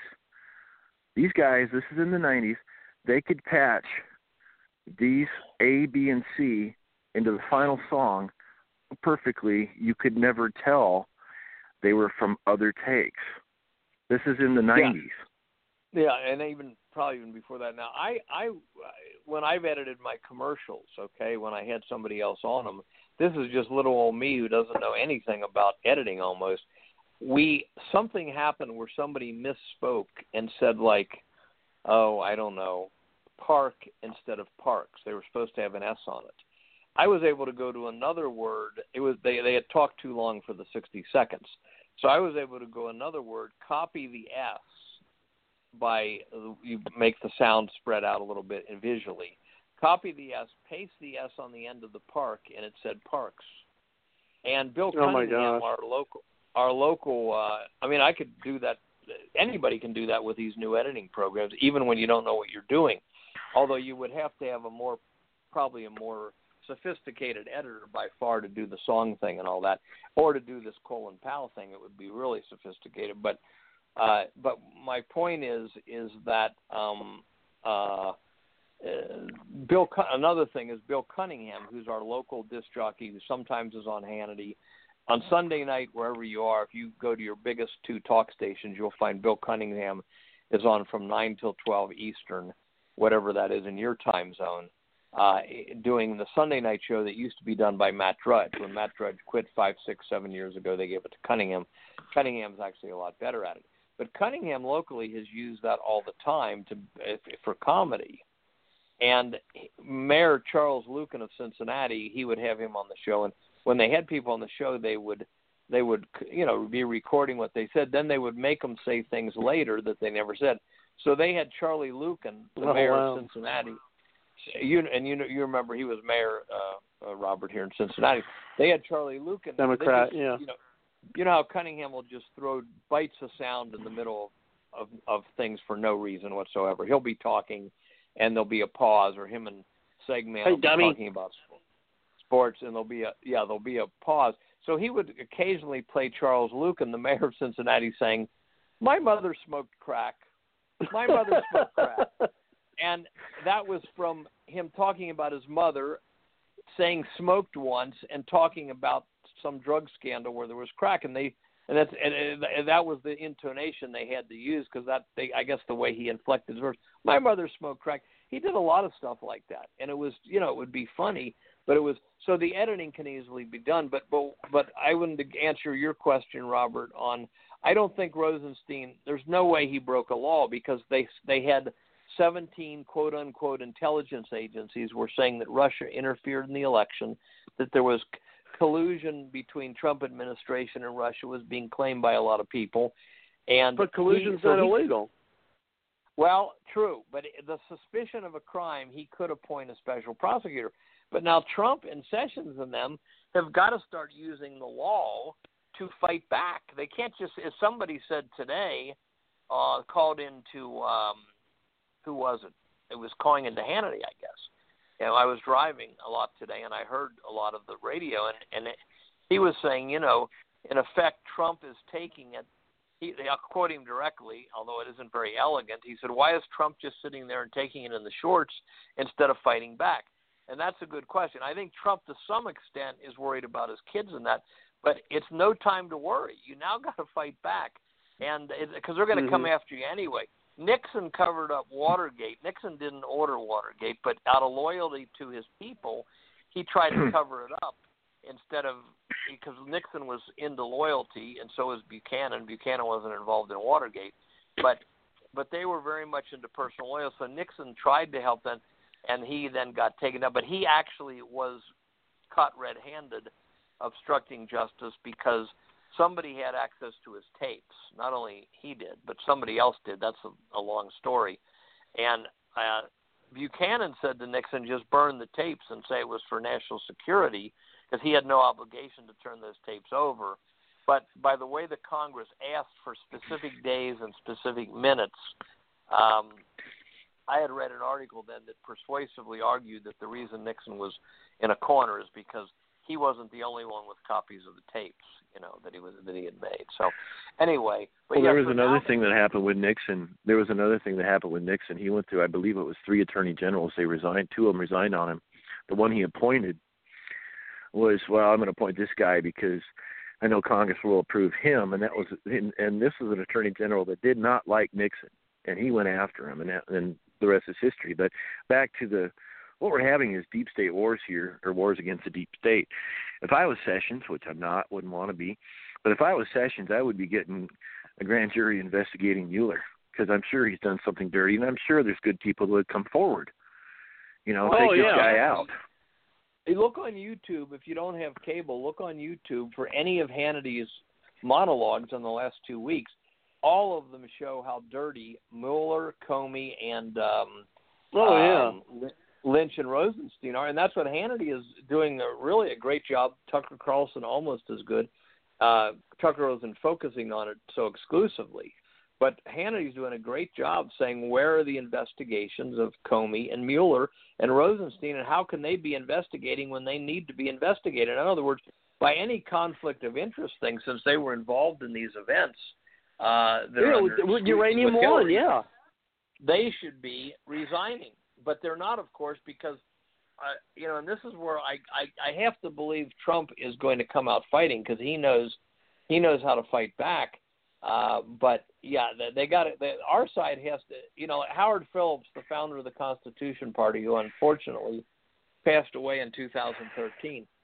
He used to say, when the Democrats get in, they grab the football and run for the end zone. When the Republicans get in, they grab the football and sit on the ball for 4 years, or 2 years, or 4 years. We don't move the ball towards our goal line. We just stop the Democrats from moving it towards theirs. And I see that as true until Trump got here. So, and Trump, they run to the sidelines. Yeah, Trump is somewhat quizzical in some of the things he's doing. But when you had Obama and W. Bush both give speeches against Trump in 1 week, last week, they both were talking about the lack of civility, all this garbage. That's the civility between shadow government operatives ruining the country. So they want civility over standing up for the country, But so I have to think Trump and company are going to fight back, unless they got everybody really blackmailed, which is always a first goal of the shadow government, is to blackmail everybody in sight. Well, it's called a plea bargain in legal terms. Well, I'm talking about blackmailing them so they have something on them, like let's say Paul Ryan has a squeaky clean image, and his wife thinks he's clean, and they try to compromise him with another woman and film it, and then they say, okay, continue on how you want, but when we tell you to stand down, you got to stand down. That was what Mark Jones, David Rockefeller's assistant, told Bob Goldsboro, who wrote a newsletter for many years, which was kind of conspiracy Masonically oriented, exposing Freemasonry, and Jones said, that's what Sidney Weinstein of Goldman Sachs did. They had rooms set up all over Washington back in the 50s and 60s, and they just paraded women or little boys or whatever in front of these congressmen who were away from home, usually away from their wives, until they got one of them to bite. Then the model or whatever would bring them to one of the rooms, they'd film it, and that guy would then have to be silent if they told him to, or lay down on votes. So that was a direct explanation from David Rockefeller's assistant to Bob Jones. As Mark Jones got older, he retired, and then his conscience started to bother him, and he told a number of things to Bob Goldsboro, who after Jones died published them. So anyway, this is what they're trying to do. Paul Ryan, to me, acts like a completely blackmailed person. Now, the blackmail could only be that he's getting $7 million from board. He's like Kasich and Boehner, and they're now worth $10 million when they came to Congress, worth nothing. So it could just be not that they had a moral failing, but just that they see where the power is, and they don't want to be out on the cold like we are. They want to be a player, and they don't want to give it up. And they see what happens to George Hanson or Trafficant or the John and Bobby Kennedy when they step out of line, or George Wallace or whoever, Martin Luther King. So, but anyway. Or the people that they were with the Clintons. Yeah. So So you're talking about Babyface, right? I'm sorry, I mean Babyface Nelson. I'm sorry, I mean Paul Ryan. Oh, him and Mitchell and Mitch McConnell. And McConnell. Like they're totally part of the shadow government. And this is why I'm so in favor of Bannon trying to defeat 15 of these 16 Republican senators in the primary. 2 or 3 are already gone, because that is what needs to be done. These people like Corker and McConnell, all of them, my skin crawls when they talk. They act like they are so upstanding, and none of them can ever seem to do anything for the country that really matters. And right. Whether they just can see where the power is and they got sucked into it, these congressmen are not warned what they're facing when they're like Paul Ryan and came out of a background that he should be on our side, but they get ensnared in it, and nobody told them that there's this whole power structure there, and they might be ensnared one way or the other before they know what's happened. And then you have just a rare person like Senator Jesse Helms back in the old days, or George Hansen, who went to jail, or Trafficant, who breaks ranks. And then some people on their way out, like Fritz Hollings, their last speech in the Senate, they'll expose a lot when they're about to retire, But anyway, so. Hansen was not, he was dieseled. So he was tortured. Hansen was dieseled. He's from Idaho. That's where I am. Yeah, he was tortured. He was dieseled. Right. That means they fly him back and forth in planes and buses. No one knew where he was. And he had his leg. You should have seen what it looked like. I wrote a blog on him. I called him a hero. They didn't just put him in jail. They actually tortured him. That happened here in America. Right, that's right. They rode him around in trains. One of the things they did, they rode him around in trains for days. Yeah, George Hansen, Congressman, 1986 in Idaho. He wrote the book called To Harass Our People. That book is about the IRS harassing the American people. He was really, like Trafficant, he was really trying to do something. So they convicted him of a paperwork violation that in the same year they convicted him, 260 other congressmen had done the same thing. But because it was just a mistake. Geez. It was just a paperwork mistake. But they prosecuted Hansen, gave him a 2-year prison thing or whatever. But as they took him to prison, they rode him around. By the way, a rabbi was convicted also at near the same time for speaking out against the establishment. They were on the same train. But they both were going to jail, and because they spoke out against the establishment somewhat. But they put what do you call them, irons on Hansen's leg. Yeah. And that, I don't think it crippled him, but it came close. It ruined his legs and his nerves the rest of his life. And he was a real hero. He died at the age of 85 or 86 about 2 years ago, I think. Oh, wow. But he was a great hero. And actually, one time at a Bob Schultz, We the People Bob Schultz meeting in D.C., it was a live meeting in D.C., and Ron Paul came and others came, and somebody said to Ron Paul, they asked a question. This might have been 2002 or 3, right after Trafficking went to jail. Bob Schultz was trying to get the government he was doing the redress of grievances thing, We the People, and Bob Schultz also filed the clean elections lawsuit, which they eventually threw out. It was a great heroic effort by him. After we talked for many hours, and he did it. He was a lay litigator. But the Supreme Court eventually told him on redress of grievances, because the Congress wasn't responsive, they basically said to Bob Schultz, raise your own army. If you don't like what's going on, raise your own army to fight the Congress. But Ron Paul is at this meeting, and somebody raised their hand and said to Ron Paul, why don't you go any further than you're going to try to end the IRS? And he says, well, I've introduced the legislation, and I've taken the first step, but there's got to be some others helping me. He said, you see what happened to George Hansen. And he said, you see what happened to George Hansen and Jim Trafficant, don't you? In other words, he was saying, I'm doing my best, but I don't want to all by myself get myself put in jail like those two did. And I can sympathize with Ron Paul on that. I'm not trying to get myself, I'm trying to to fight, but I don't try to do things to get myself put in jail. And so I understand what Traficant and Hansen were doing. They were just really doing a great job, and so was Ron Paul. But Ron Paul just, what he was basically saying, I've done everything I can. We got to get some more help up here, because if not, they put you in jail eventually. But that was an interesting response from Ron Paul. He knew what he was fighting. He always knew what he was fighting, and I think that while people say, well, why didn't Ron Paul do more in this or that situation? He did what he could. I think he thought he could do, but he probably had a bunch of death threats against his family when he was running. Well, that's what they did to Perot. Remember when Perot was running?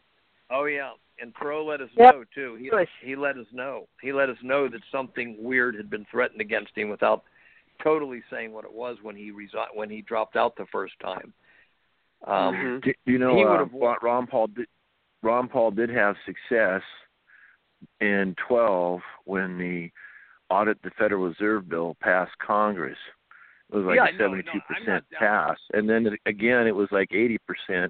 So twice now it went over to the Senate, and Harry Reid is like, we're going to wait later till after the elections, and the Senate never really looked into it. So the deep state is deeper than we think, folks. It is. And there's a fundamental problem. There's a fundamental problem with the Attorney General and the Justice Department, and it's the Fifth Amendment. I totally stand by the Fifth Amendment.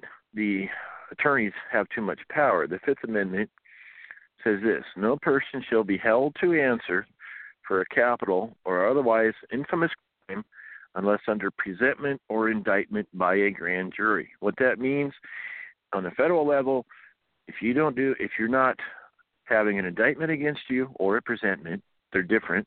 Presentment is when a grand jury goes out on their own. Indictment is when the government prosecutor brings the matter before the grand jury. But if you don't have a presentment or an indictment against you, you can get away with murder. Ted Kennedy did with Chappaquiddick. And so that is where the influence upon the grand jury is a real problem with the Justice Department, the Attorney General, the FBI. It is a way to protect Obama. Was Holder's job mostly? One congressman came out and said Eric Holder's job was basically to protect the president. How do you do that? By not getting evidence to the grand jury.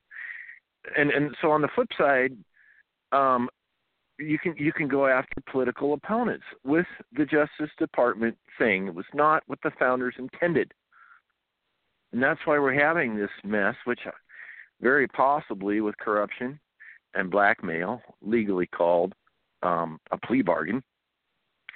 We could see a lot of difficult times ahead, and it could be Sessions and good attorney generals in our present system as it is now under practicality, the way things run.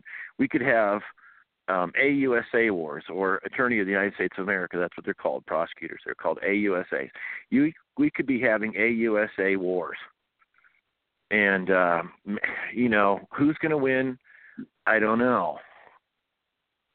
Well, one thing's for sure, Kelly's whole grand jury research and what he's educated me on, if we had real citizen grand juries that could act independently of the local prosecutor if need be, and you had alert grand juries, that would go almost all the way to solving the problem, because then all these guys would be worried about, if I get out of line, I might be indicted, And now with the Internet, we can at least tell each other what's going on, even if the press doesn't. As you know, CNN and MSNBC and ABC, CBS, and NBC are devoting almost 0 seconds to the Hillary uranium thing.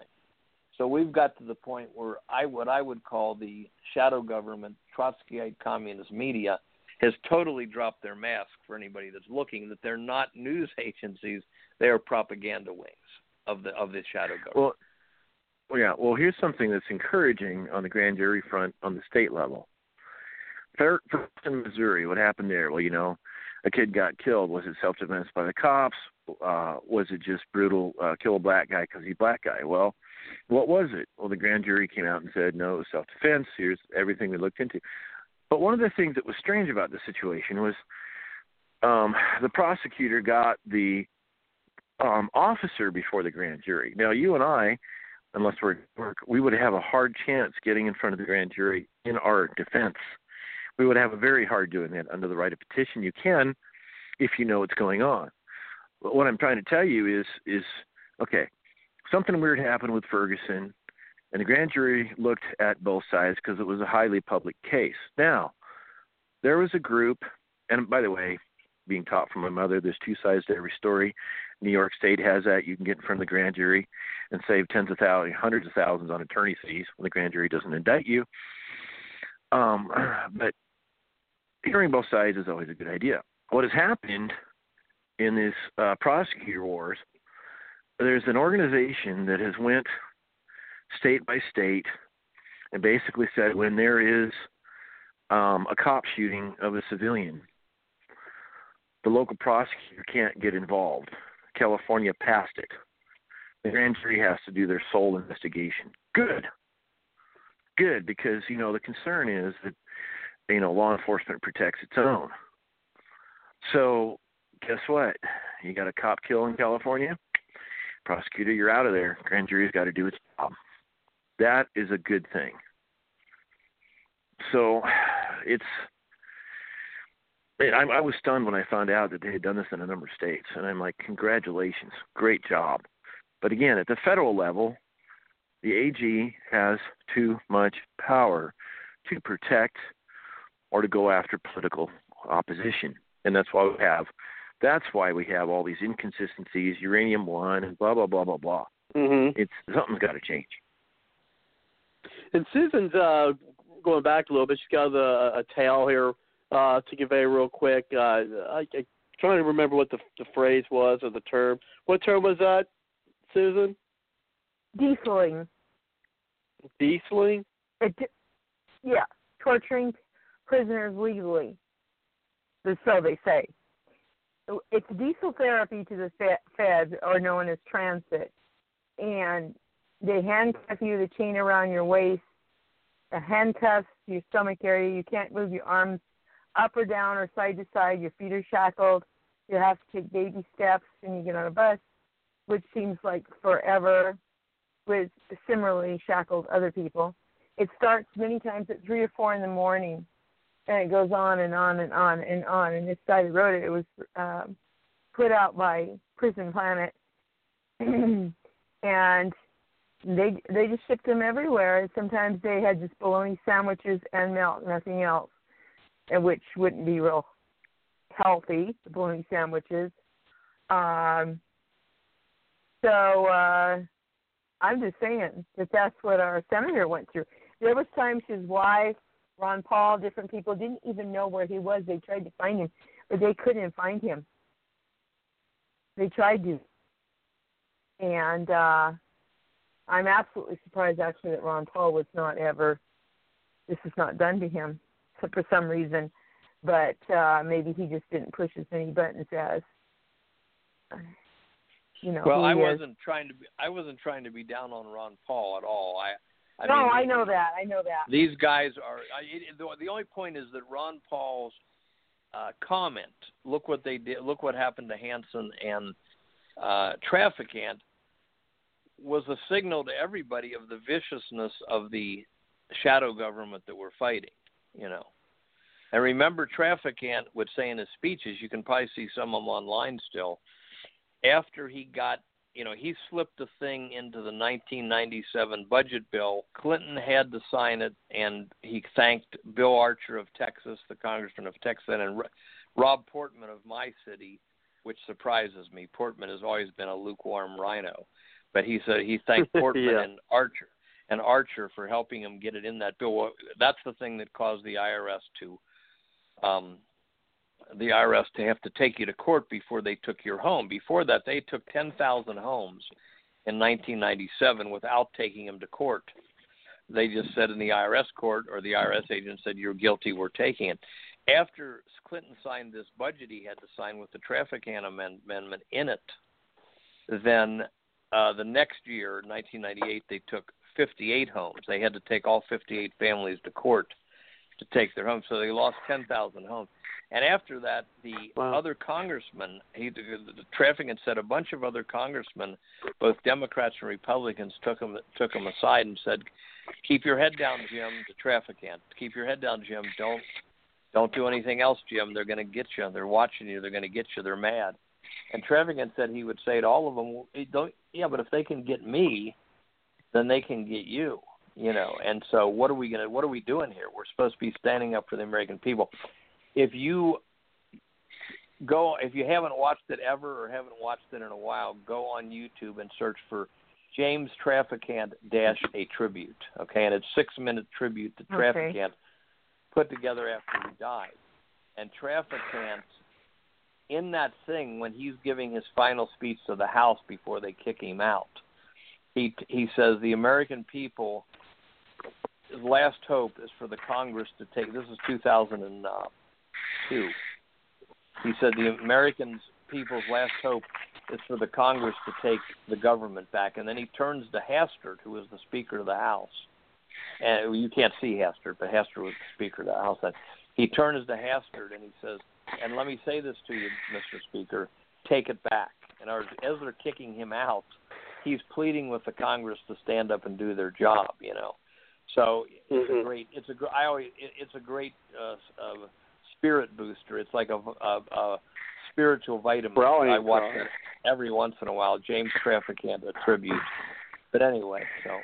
Okay, I'll look that one up. By the way, Trafficant, yeah, it's a good one. We spoke, Jim and I, with Trafficant while he was still alive before the tractor accident. But Trafficant was a Democrat. Didn't we do it on this show? Wasn't he on your show, Robert? Yeah, he was on a couple times, yeah. I believe he was on once or twice, and then after he passed away, I think we had a show on him. Yeah, right. Yeah. Well, Trafficant was a Democrat. Dead, so I can't talk to him. Yeah. Well, what I'm trying to tell you, folks, is there are good people in both parties, and when it comes to matters of justice and the American people, and of course there are a lot of bad apples in both parties. And Trafficant, what he did is in that budget bill, he passed the law that the IRS to show has the burden of proof, meaning prove somebody's guilty before you just say they are, and it just nipped him. It just almost castrated the IRS. That's why they went from 10,000 homes to, what'd you say, Jim Connie? You said like 50? 58. So 10,000 to 58. So they went like 58 homes in 1998, but in that year they had to take all 58 families to court, a real court, to get their home. That's why they got 58 instead of just taking 10,000, Wow. Yeah, and bank seizures was another thing too, that tens of thousands, and they dropped that down to like maybe 1,000 or something. It was insane. It just, it's called the burden of proof. You can't just say somebody's guilty and you have a witch hunt. Jeez. Before the prisoners on the bus, they have a black box that stiffens the chain, puts the wrist in a 90-degree bind that cuts the circulation and damages the nerve. And Hansen was a big man, over 6'3", so and 220 pounds. He was over that. So you're forced to sit in one position for up to 20 hours at a time, and they don't even bother to unshackle you.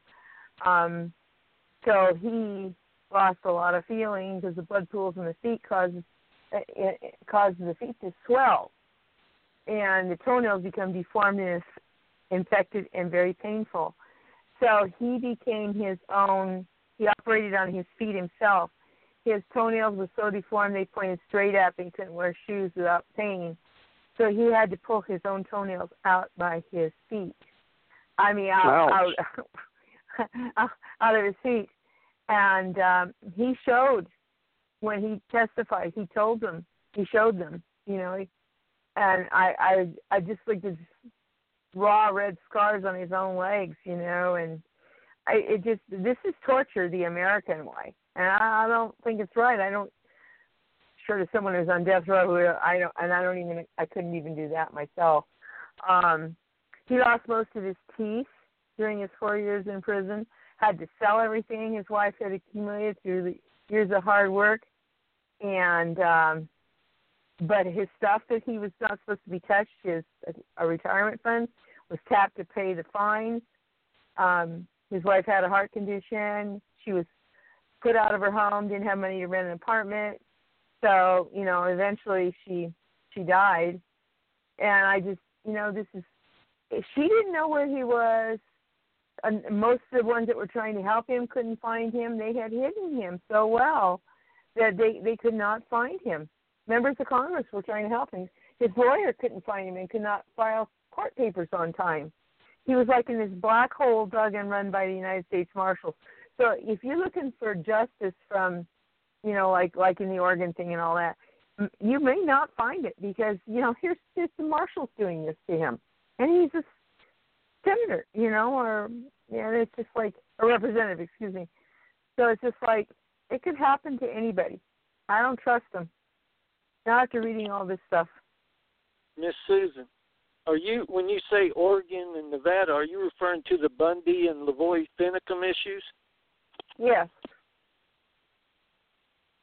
Yeah, I don't believe the FBI was. They're the same as the Marshals say. There's many that are crooked and will do anything, and they did. They shot Lavoie. They shot him. They murdered him. So, and in Bundy's, all them, that group, they were treated badly, and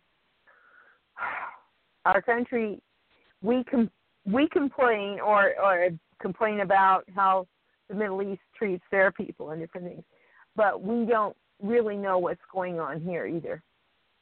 And there's stuff like this going on, so, we shouldn't criticize someone else when we ourselves are doing things. And that's what makes me mad. We're supposed to set an example, and we don't.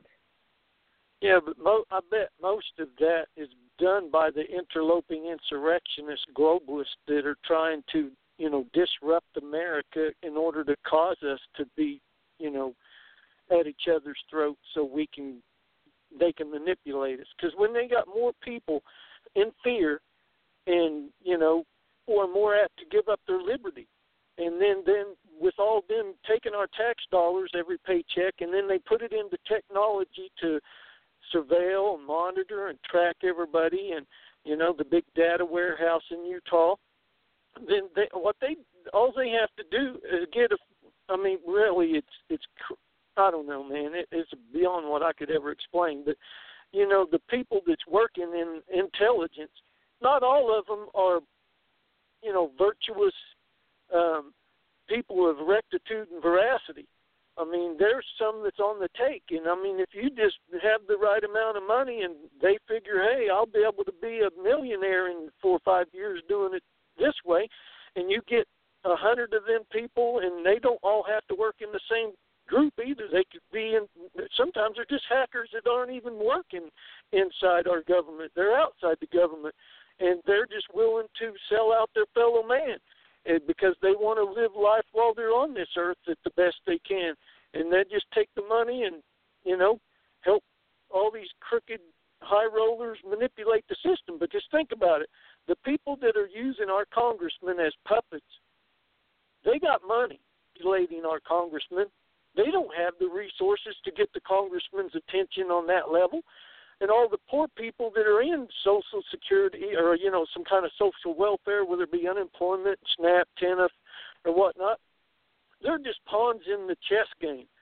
So that way the system can be continually be manipulated. And, as many as most of the people that are in those kind of situations are Democrats for the most part. And most of the politicians understand that. And even though collusion may not be illegal, collusion to commit fraud is illegal.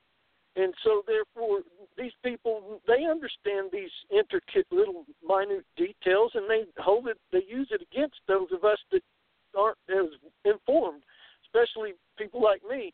And, like Kelly and them were talking about earlier, in these different investigations or whatnot, it sounds like that from the get-go, what they call it, fraud at the inducement, and then they throw away what was it used to. I brought this up several shows ago about the fruit of the poisonous tree doctrine.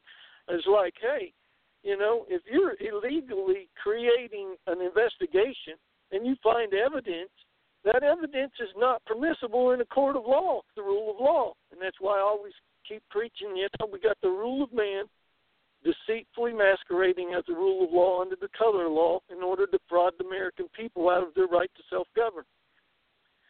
It's pretty sad. Well, one other thing I want to, we are at the top of the hour, so please don't let your calls drop. And one of the things I want to also bring up tonight, is ties, of course, they're trying to say, oh, well, this has nothing to do with Hillary, things of that nature. You're also hearing arguments about, Tony Podesta, which is the brother of John Podesta, who was, the campaign manager for Clinton, right, Hillary. And, they're saying, oh, well, this is John this is Tony Manafort and not John. But remember, they founded they founded the Podesta group together, and this is his brother. You gotta think that he founded the organization because Tony stepped down, but so they co-founded the organization, and one of them's gotten indicted. You don't think that his brother knows something, if not just knows something, is actually a part of, what was going on, or, maybe in there with the try to hide what they're doing with getting those lobbyist monies. What do you guys think about that?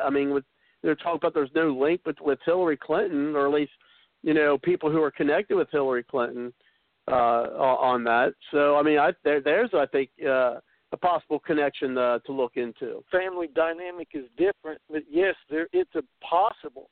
But that don't mean that it actually is. It would still, to me, we still have to get back to finding just rule of law.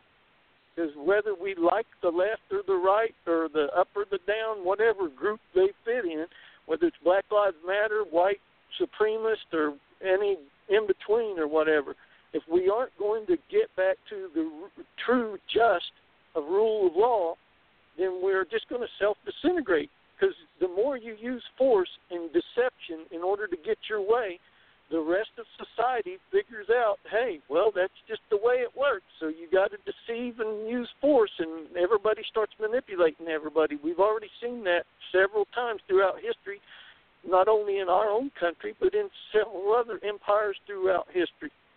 Back to you.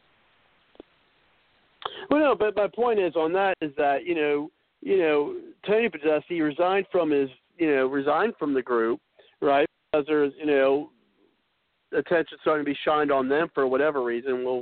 I'm sure we'll find out more later. But, when people are trying to distance his brother, of course, and then in essence, distancing Hillary Clinton from it, saying that they're, oh, well, no, this is about Tony Podesta, not John. Well, you would have to think that John at least knew something about what, Tony was doing, if not been a part of it, is all I'm saying. I just don't support fishing expeditions. If you can prove it beyond a reasonable doubt, or justify a well, real no, I'm saying I'm not saying fishing. I'm saying it's, and I agree. I'm not saying it is a fishing expedition. But I'm saying if you have, they're the co-founders. Why would you investigate the one and not investigate the other? They co-founded the group, and then he stepped down because they're looking at him. So you would think they would at least question John Podesta, would they not? Has there been any call to bring John in and question him? Well, you would think out of all these emails that supposedly surfaced, there would be justification for at least a conversation, interrogatory type discovery or something. Well, I just find it interesting that they, and maybe later on, maybe with some pressure, they'll at least question him or something. Having a hard, I'm just having a hard time thinking that, John didn't know something of, of why they're looking into or what they're looking into on Tony. And I hate to say it, but, because, not talking about looks, but those pictures I've seen of Tony Podesta, don't he just look like, don't he just kind of look like an Italian mobster? I can't, when I'm seeing all these pictures of him, I'm like, man, he looks like an Italian mobster. I'm not saying that he is, of course, but I'm just saying he kind of looks like one. Are you talking about the governor of New York? The photos I've seen of him. Are you talking about the governor in New York? No, I'm talking about Tony Podesta, but yeah, you could probably apply it to him as well. Too. Him too, but the governor of New York also looks like he's the most unsavory looking politician in public I've ever seen. That Cuomo, whichever Cuomo is the governor of New York, he looks surly. Well, I know this is a little off topic, but this is something that's been going around. Talk about governors, things of that nature. I think you said governor. Has anyone seen that video that they're running against the Democrat candidate for governor of Virginia is running against his opponent? I'm trying to remember who the Republican is. Now, from my understanding, is Gillespie. That's right. Which makes you fun. Gillespie, right? It's an incredible video. It's probably on YouTube where it shows a old, probably 50, 60th-year-old white guy, kind of heavy set, driving a truck after Hispanic kids, and the 3 little boys start running who look like they're about 10, and they ran past some girls, say, "Run!" And they all start running, and I think the commercial ends with the truck cornering them against a fence or something, and it's clearly the implication. And the guy has a Gillespie sticker on his truck, so the clear implication is the Trump Gillespie, and Gillespie's a rhino, though. He's never been a conservative. He's been an establishment Republican. Right. But he's made the Confederate statues one of the main issues in his campaign, that we shouldn't tear down our heritage. And right. Anyway, the point is the Rush was covering it today, another thing I heard while driving around, and how the implication was that basically white Republican Trump supporters want to either run you down. They were debating, him and some of the cars, were they implying that the guy was going to run him down and kill him, or take him captive in the truck and run him across the border. And take him over to Mexico. Did you see the commercial or? I saw it because it was played on Hannity. Yeah.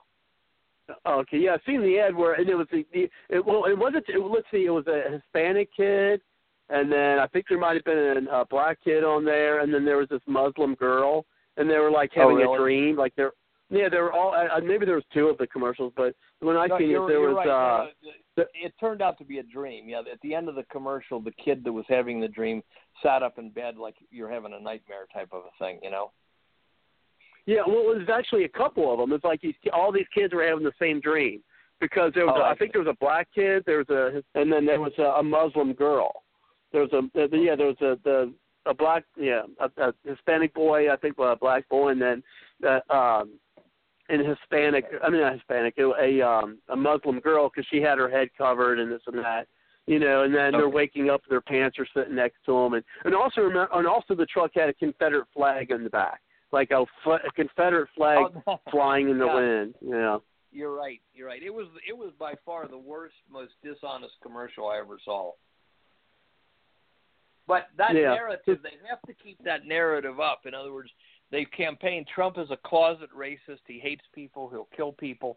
And they almost have to keep that narrative up because if people are watching even small clips of Trump, then they're not going to be able to think he's that black and white evil, So they seem like they're going, but they're really cracking up in a way.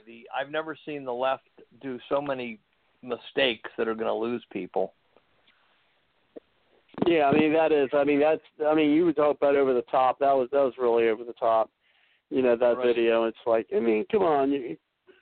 And they do it all the time. It's like, remember I can't remember what race it was, but I do remember Hannity talking about, whether someone's going to push grandma in the wheelchair over a hill or something like that. Right. That That was the old Paul Ryan commercial, yeah. Okay. They did that about Paul Ryan.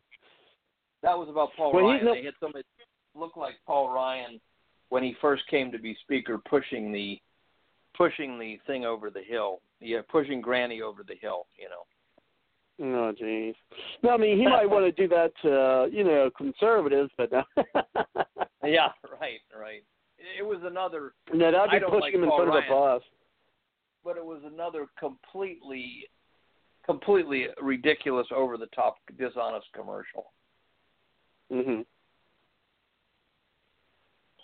Yeah, no, and they do. They got to keep on feeding the narrative, and then they want to try, to say that conservatives are the ones who are divisive. Right. Yeah, so now you're trying to scare parents and kids like, oh my gosh, you can't vote for this guy. Yeah, and I heard the guy from Virginia, which I guess surprises me. They have such a rhino in Virginia. Does that surprise anyone else? I mean, that does. That surprises me that. Well, especially with you have such a conservative such as Virgil Goode, who came out of, who came out there. Actually, I was getting ready to call Virgil and ask him if he knew this guy personally and try to get him on the, get him on the call, get him on the show. But I mean, heck, I can't believe elections are next week already. Do you believe that, Jim? I'm sorry. Could you repeat that? I said I can't believe the elections are next week already. I know. Well, the former governor of Virginia was a real conservative. His name was like Cuccinelli or something. Cuccinelli. Mm-hmm. Yeah, he was a really good, really strong pro-life, really strong conservative. And of course, he runs against Terry McCullough, one of the chosen Clintonites, and he loses by a hair. And of course. He didn't bring up vote fraud. I can only feel so much sympathy for people at this point that won't demand an open count, even though it would probably, at least till Trump came along, would end their career. But so he loses by a hair. We got one of the worst people in the world, Terry McAuliffe, is governor of Virginia. So now they're only allowed to have one term, I think. So here comes a rhino, Gillespie, who was kind of a Bush Republican, running against this liberal, but he may have been smart to make the Confederate statues an issue, that we shouldn't tear down our heritage, even though a lot of the figures are flawed in one way or the other. But,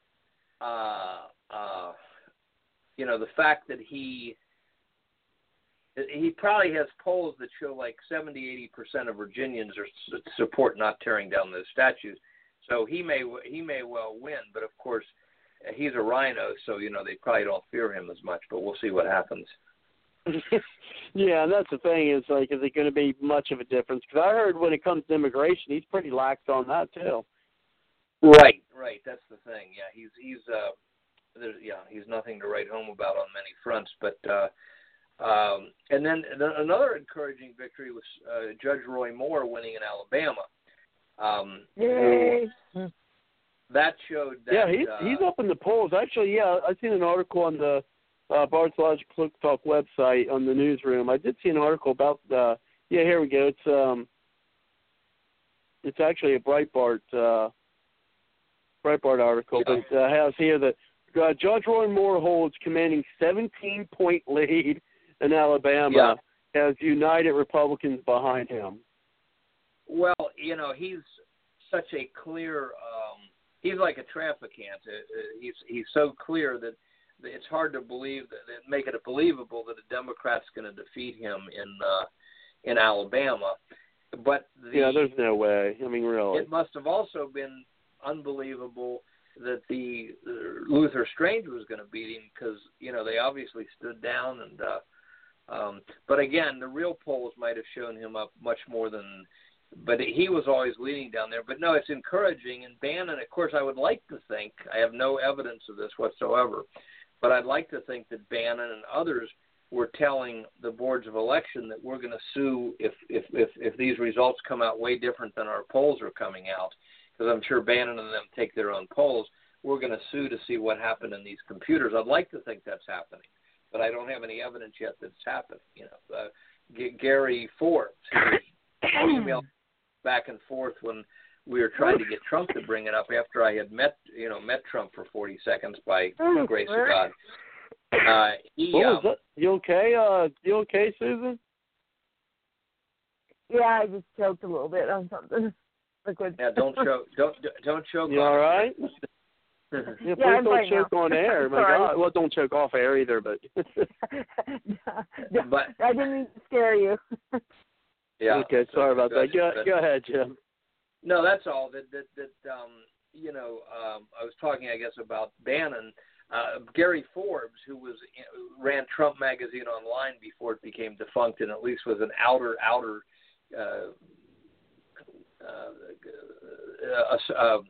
someone who Trump knew, and he knew Trump because he showed a picture of him with Ivanka, and he was the one who was allegedly working with Trump by email to bring up the vote fraud between February and July. He said things in his Facebook and his memes before the New Hampshire primary, heavily implying that they were going to sue the New Hampshire Secretary of State if Trump lost in New Hampshire, because they would think it was vote fraud based on the crowds he was getting. And Forbes, I hope he's okay. He got real sick after he started to fight this issue and went in the hospital. But he put out one meme, one of those memes, they call it, a picture in words that said, "We are living under a thinly disguised dictatorship enforced by computer fraud." And I emailed him. I said, "You're the first guy on the national level to get this issue." And then Roger Stone came along after that and brought up vendor fraud on C-SPAN. But at any rate, I'd like to think they're threatening these guys behind the scenes when they got polls showing somebody like Roy Moore is going to win, maybe 60-40, and they're. I'd like to think they're saying, the computers better not say the opposite of what all of our indications are showing, But I don't have any proof that that's happening. So I should get in fact, if he's still okay, I should get in touch with Gary Forbes. I got to look up his emails and email his people and ask them if they could suggest a Bannon to do that or something. But Jim, it's fine. Yeah, let's talk to them. It'd be great getting them on the show. I'd like to hear their perspective. Yeah, and let's go for Virgil Good again too. Let's contact him, Robert, because he may have passed something on that got to Trump too, because you gave him something to pass on. Mhm. Yeah, I could give him a call. So I have his number if it's still the same number. Yeah, give him a call. It'd be great to get them all on. He seemed like a pretty down to earth guy, though, to me, always. Oh, well, let me tell you something. He is. For those of you new and listen to the show, I got a little. He is a down to earth guy. Because I remember when I interviewed him in 2012 when he was running for the presidential Constitution Party. And he was on Ohio's ballot, if you recall, Jim. And I knew he was coming. He was doing the third-party debate with Free and Equal, where it was him, Jill Stein, Rocky Anderson, and oh my gosh, I'm having a brain freeze. Gary Johnson, and he was coming back from Chicago, where they had I think it was, I can't remember who it was. Christina Tobin, of course, and then I can't remember who they had a big guy on there. Was it Wolf Blitzer? Was it? I can't remember who it was. But anyway, moderating the debate. Well, he was coming back from Chicago, driving through Troy, Ohio, to go back to Virginia. And I called him, and because I said, Virgil, I'd like to meet you, and maybe do an in-person interview or just have a discussion, about your campaign with you. And he agreed, and so I drove up to Troy, Ohio, and I was running late because of unforeseen construction. Well, I called him. I said, Virgil, I said, I guess I'm not going to be able to make it. I said, because I'm running behind schedule, because of this construction. He's like, oh, don't, he has that real strong Southern accent. Oh, don't worry, Robert, and tell you what, just give me a call when you get up here and when you get close, because it's in just this little town-like thing, right? And they're at this little diner. where they're stopping to have lunch. Well, I mean, I called him, and he gave me directions to the diner. I got there, and he bought me a hamburger and fries, actually. And, you know, I got to meet his wife and his you know, people on his campaign, and got a, you know, kind of a photo opportunity with them. And, I mean, just solid-the-earth guy. I mean, really solid-the-earth guy. And then last year, when I was on vacation, my family and I, we went and met him for lunch in Roanoke, Virginia, at an Olive Garden, not this past summer, but this summer before that. And, you know, had lunch with them, and and that's what we were talking about, the things for the Trump campaign, things of that nature. And so, but yeah, I mean, you would talk about a solid-the-earth guy. I mean, you wouldn't know this guy was in Congress for 12 years and, you know, was on, you know, many states. I think were on 26 state ballots for president. Yeah. But you just sitting and talking with this guy, you would thought just, you know, this guy from Virginia, you know, who was just a regular folk, you know, really. I mean, it would have been amazing having someone like him as president. I mean, so humble, and, you know, it's incredible an honor to, you know, develop a friendship with him. Yeah, he was on the Constitution Party, of course, and I voted for him in 2012 in Ohio. Yeah, we had Romney or Obama or him. And he, I didn't know he was in Congress that long. That's impressive, 12 years, yeah. Mhm. I was in there for a while, and then, but yeah, I'll give him a call. I mean, you know, because I know he was working on some project, and I knew for a little bit he was, at least it seemed to me that he was kind of fading away from doing anything political for a while, but I think he might be ready to get back into it. But yeah, maybe I'll talk to him, get him on, and then you can talk to those folks, and we could get them on at the same time. I think that'd be great. Yeah, just a little story about Down to Earth. Of course, Trafficant was a character first and foremost. He had been a quarterback of the U of Pitt and made the Steelers, and then got hurt in one of the practices. And he was one of those guys that few of the people I've met in my life, they're kind of bigger than life, you know, in a way. But he was primarily a character. But the first time when I was trying to work with him, and finally we were going to start working together, the first time he ever called me instead of me calling him, when first time he called me, and I said, now should I call you Congressman or what should I? And he said, I heard over the phone, come on, call me Jim. But I said, well, just checking. You know, I didn't want to insult him or anybody else, you know. Mr. Condit? Uh-huh. Have you got any response from Steve Bannon from your open letter to Steve Bannon website yet? No, but I'm not sure he's seen it. As soon as I get done this report, which I'm agonizing over and trying to streamline more, I'll watch the vote, and then the board approves it. Watch the vote submission to the Presidential Election Commission, which also has a section from Kelly, maybe two from Kelly, section from Jeff Liberty. Then I'm going to turn my full attention to trying to get the attention of Steve Bannon, and maybe if I can get, there's somebody I know knows who knows him, and I want to set up if possible, a dinner or 1 or 2 hour meeting to try to get him to at least communicate to him for certain things they might do. So, no, I have not turned my attention to that. I have not got any response from that. I'm sorry. But also, we have an email up there that Nikki's sick, so I don't know if anybody's checking it. That would be, I think though, did I give him a phone number on there? I hope I did. But if he emailed, then it might be sitting there, which would be scandalous. I'll have to check that email. But anyway, go ahead. You know, he put together the MAGA coalition group, right? Yes, and they're the ones trying to defeat 15 of the 16 rhinos that are in the Republican primaries coming up. I wonder if there's any way for you and maybe this show, Robert, to partner with him through the MAGA coalition and do a show with them to help get the word out. So, but I'll take the lead.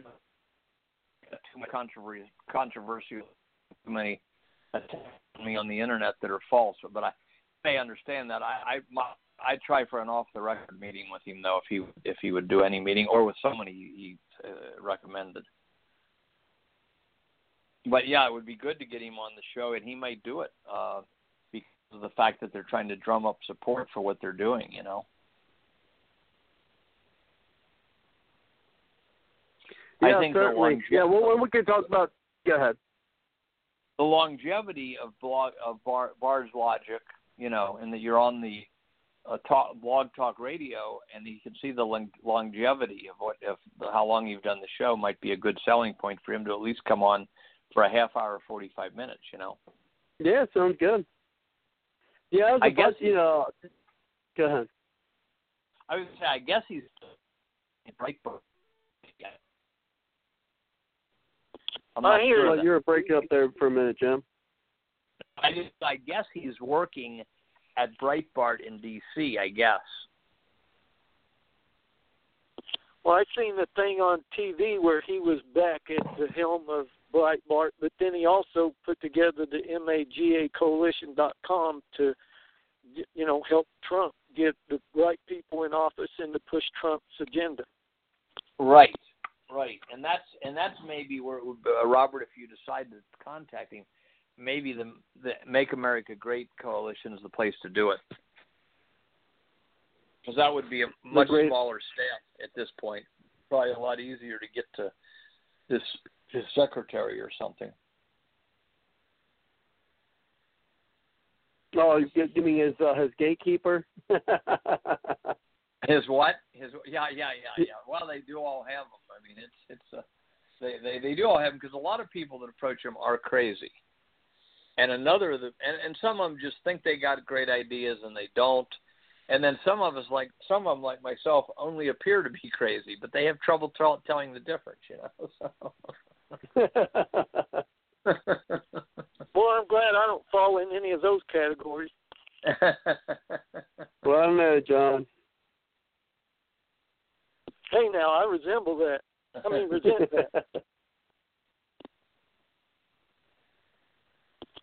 Put a little Kelly action on you there.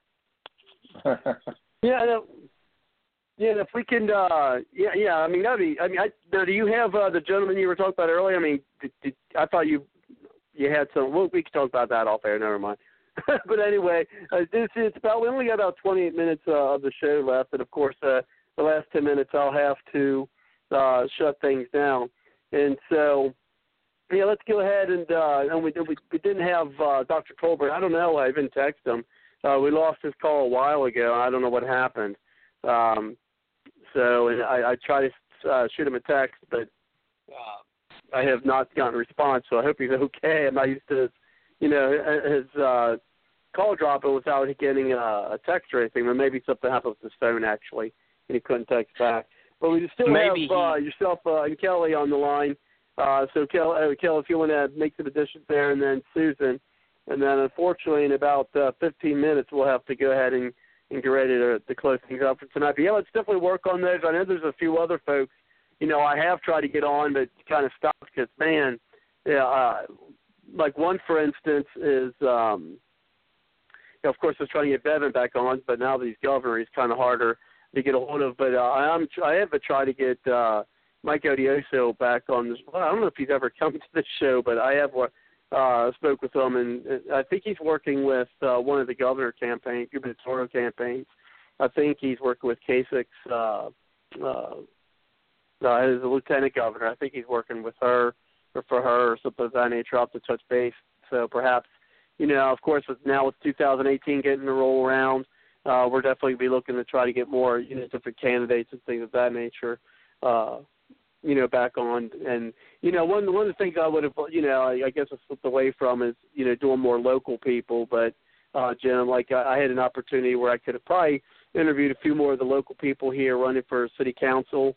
But, that, I guess that kind of fell through the cracks. Like I probably could have gotten Amy Murray back on. And then there's another gentleman who, wasn't it you, I got those tickets to go to some Republican dinner or something of that nature, where some of the Republican candidates for city council were running, and I got some cards that just we just never were able to get anything going to get him on the show.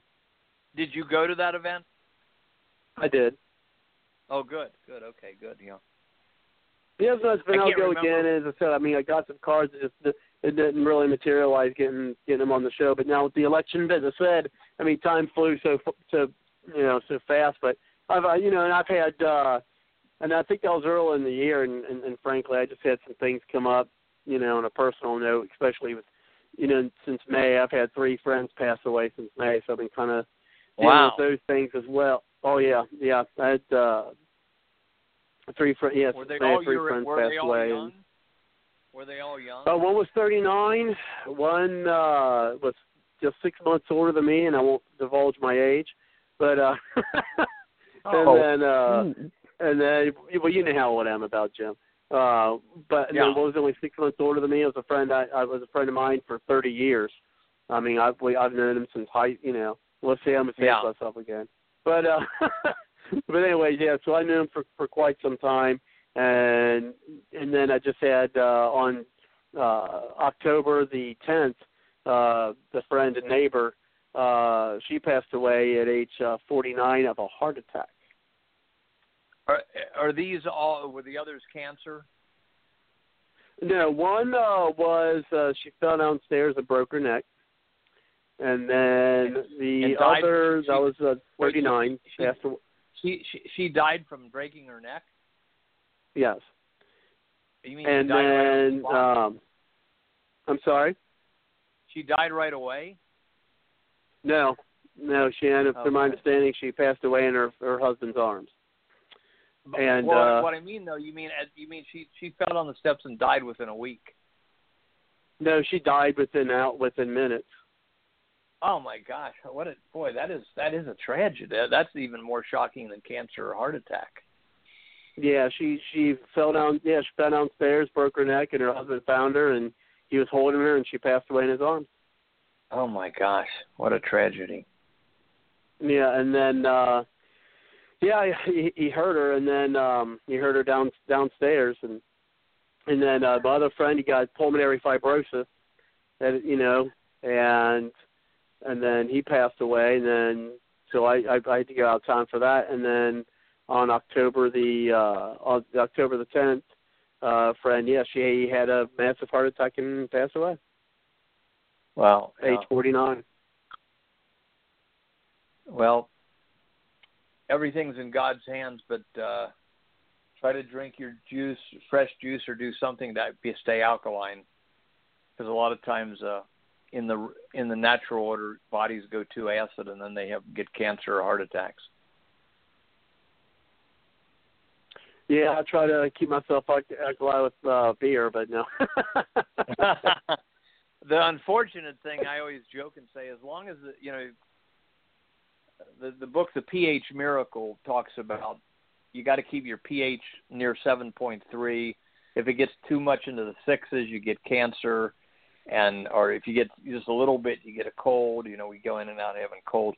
But everything we love, meat, bread, all that stuff is acid causing in our body, and the only things that are alkaline causing are your vegetables and most of your fruits. So that's why the juicing is kind of a silver bullet, like of lemon, peeled lemon, of course, cucumbers, celery, and carrot. Juicing that 16 ounces a day through a Jacqueline juice or something, that alkalizes your body. So I jokingly tell people, as long as what you're eating tastes like your front lawn, you're okay. But that's hilarious. There's really so many. It's in the book. My garden tastes better than my front lawn. And the nuts and berries are good too. That's absolutely, the nuts are good. The berries are, I believe, all alkaline. The berries are really good fruits. But pH Miracle goes through all the foods that cause acid and all the foods that cause alkaline. And unfortunately, the ones I love are almost all in the cause acid. And we should eat about, we should eat a lot of those foods, but it should be like 30 acid causing, 70 alkaline causing, and Americans are eating 70 to 80 acid causing and only 20 to 30 alkaline causing, which is why a a lot of people over a period of decades start to go acid when they get into their 50s, 60s, 70s, sometimes earlier. But wow. Anyway, yeah, that's all in the first 40 pages of pH Miracle, which I think is, I don't say take any book as infallible, but it's probably worth everybody's time to take a look at that, those 40 pages at some point, even if it's just in a library or in a bookstore. But by Robert O. Young. So would you say stay off the acid? Yeah, definitely. But we're talking food here, so. Gotcha. But, yeah. Anyway, sorry for that diversion, but I hear, being the oldest of 11 brothers and sisters and 60 nieces and nephews, mostly from my brothers and sisters, though, it seems like a month doesn't go by that I don't hear somebody in the range of 40 to 70 has been diagnosed suddenly with cancer or serious heart condition. And some of that, I mean, we're all. And we are hearing more and more about it. It's true. We are. I'm getting tired of hearing about it. Let me tell you. Yeah, we are all have genetic weaknesses, of course, and my weakness has always been my lungs. Not severely, but I still I still carry an inhaler with me. Not that I got to use it every day, but if I had a weakness, it's my lungs, and some people have a weakness in their heart, and some people have a weakness in their kidney or somewhere else, So all we can do is try to keep within the bounds of health. And, of course, ultimately everything's in God's hand. I always say, no matter how much vitamin C you're going to take, you're going to die someday, So it's all ultimately in God's hands. But in the natural order, we should try to do what we can do to remain relatively healthy. We should try to do what we can do to, follow the natural laws to stay as healthy as we can and do our work while we still have energy. And I'm sure you all feel the same. I don't want to spend the last 5 or 10 years of my life in a bed where I can't get out of the bed. So, I'm doing my best with my juicing. So sorry about this, Robert. I have some friend, one of my friends who, when we start talking, he says, "Now you're not allowed to go into a juicing lecture while we're talking." So, sorry about that. Sorry about that's that. okay. It's the nature of Bart's logic. See, you get all kinds of good information. Yeah, and send me a text or an email on that information to get a hold of that guy, and we'll work on that and see what we can do. And I'll call Virgil back, Virgil, and see if I can get him on the in line. So I do see we got about 10 minutes left before I have to close things out. So let's give everybody a couple minutes to do some closing comments. So we'll go with you first. We'll go with you, Susan, and then John, and then Kelly, and then you, Jim, and then I'll have to close things out. Go ahead, Susan. Okay, well, I'm going to get totally off subject and give you some information. I got a couple interesting articles. Thousands of candy brands are found to contain lead. So this, the Halloween candies and stuff you give out. Oh, that's nice. I thought you'd be interested. Mexico, they're coming into California from Mexico, China, and India. And so we have to read where, and I looked at the one candy that we had bought, and it's coming from Switzerland, but distributed by Hershey, so it was interesting. And as we know what lead does from Flint, Michigan.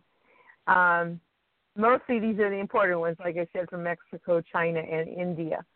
So you might want to start reading your labels, not just for the ingredients, but for the countries it comes from. And now we have an answer to many things. This is about dogs. They have checked, and they've lost their ability to make cause and effect connections because of how they're kept. Wolves have not. And humans are becoming less intelligent, it said.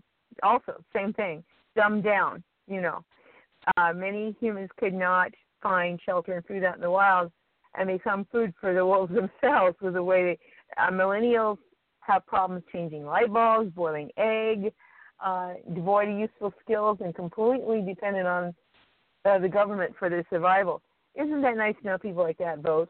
No wonder a country is going to hell in a handbasket. Westerners are losing 14 IQ points on the average since Victorian times. But some animals are still intelligent. Crows understand the cause and effect and will drop stones in a tube of water in order to make a treat float up to the surface. Parrots understand pulling a string for a special test will bring them a treat. So there's still hope with crows and parrots, I guess. But you can see why we have these problems getting through to people, because obviously they're dumbed down, and that's what's going on. And now the last tidbit information, I knew you would want to hear this, Robert. I knew you would. There are overlarge Asian goldfish in the city of St. Albert in Canada. They're gigantic, and nothing has killed them off. They tried. They threw them out, the little fish that looks cute. They tried freezing them. They tried running him electric current. It did not work. So maybe that's what happens to their politicians. I don't know, but they're having a real battle with these mutant goldfish that have survived all attempts at eradication. Mutant goldfish, yes, indeed. And I thought Bard Logic said you should hear this. Well, there you go. I appreciate it. Well, let's go ahead and bring it over to you, John. Everybody, have a great week. Come back next Wednesday all refreshed. Go to Bard's Logic, politicaltalk.com, and check out all the links. Share it with all your family and friends, and let everybody know y'all come back now, you hear? Back to you, Robert. And I'm actually thinking about doing, I was thinking about this tonight, is perhaps doing the show at about, because things have changed. I know I had to do it for like 9 o'clock, or 10 o'clock for a long time, and I'm actually have been considering doing it at 9 Eastern time. And I'll keep people posted on whether that's something that I'll be doing. So I will keep you posted on that. I think that might work well. Eventually, maybe I'll get it to 8, but maybe we'll do it 1 hour at a time. But I'm considering that starting next week. But thank you very much, and let's go ahead and bring it over to you, Kelly, and then Jim. Then unfortunately, I'll have to close things up for tonight. Go ahead. Sorry, I was on mute there. Uranium. Sedasium ain't so bad. Uranium, and avoid the administration if you ever elected into. The country has problems, folks, and I hope go back to our original as the founders intended. I wish they would have clarified on. Oh boy, we're just going to see a war with Trump. I'd want to flip a coin whether he's going to get removed from office or not.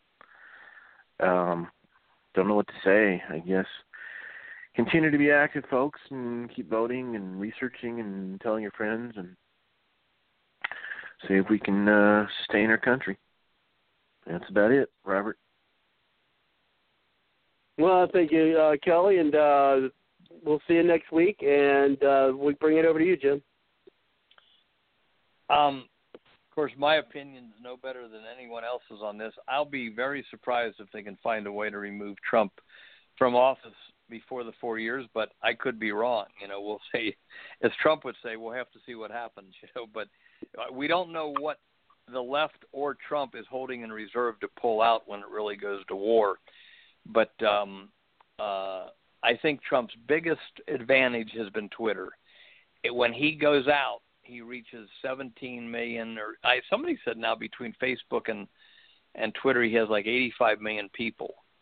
So, yeah, that was during the campaign. He had 17. So when he goes out, he's reaching way more people than are watching any of the television stations. I'll just close up with one little thing. Susan brought up about the lead that's coming from other countries. I know an excellent vitamin formulator. I don't know him personally, but I bought his stuff for years, named David Elliott out of Canada. One of his great products was Electric Sea, which detoxified your body. And actually, I got rid of asthma for 10 years when I was taking that. Then they discontinued it. But he discontinued making any vitamins. He's about 70 now. But he recently shut down his company because he said he couldn't find any vitamin makers in America that he and the ones in India and China he can't trust, and unless they make his stuff exactly as he says, it doesn't work, So he shut it down, which is not good. But there's a Dr. John Gray. We've always heard of the book Men Are From Mars, Women Are From Venus. Everyone's heard of the book. I've only met one person. I only met one person that read it, but his website is marsvenus.com, and he's turned his attention to health. And he has a 10-minute video on each of his products. But one of the products on his website is Zeolite, Zeolite. I've got a thing of this and use it occasionally, and he's got a little higher brand than what I bought, but what I got is good. And you take it in water you can take it every day, or you can take it every once in a while. But it has no taste. You could put it in with fruit juice or with like a green powder or whatever, and it pulls metals out of your body. You can watch his video. It traps toxins and metals and then pulls them out of your body. There's a lot of people that promote it. Dr. Gabriel Cousins, him, Doctor. There's a few other doctors. But anyway, so tonight, the last After Dark turned into a little bit of a health discussion. But MarsVenus.com, any of those products are interesting. But if you're interested in kind of reducing the heavy metals that maybe have snuck into our body, go to the Zeolite product. And as I say, Dr. John Gray has roughly a 10-minute video on each product. So with that, Robert, I'll throw it to you to close the show up. Well, I appreciate it, everybody. And, of course, as always, appreciate you coming on the show. And what we'll do, I guess I got a few minutes, and I was going to mention something. I can't dang well remember what it was. Hey, oh, well. I guess I'll have to. What's that? Robert, does Jim know Joe Wallach, Wallach? He's supposed to have some. Yeah, go ahead. He's the guy that made the most famous health tape of all time, Dead Doctors Don't Lie. Yeah. Oh, yeah. I know that book. Yeah. Yeah, and it's a tape too. And his big thing was I believe his big thing was minerals. I'm trying to remember now what was the punchline of his tape now. I should know that. I listened to that and I followed his advice. But yeah, Dr. Joel Wallach,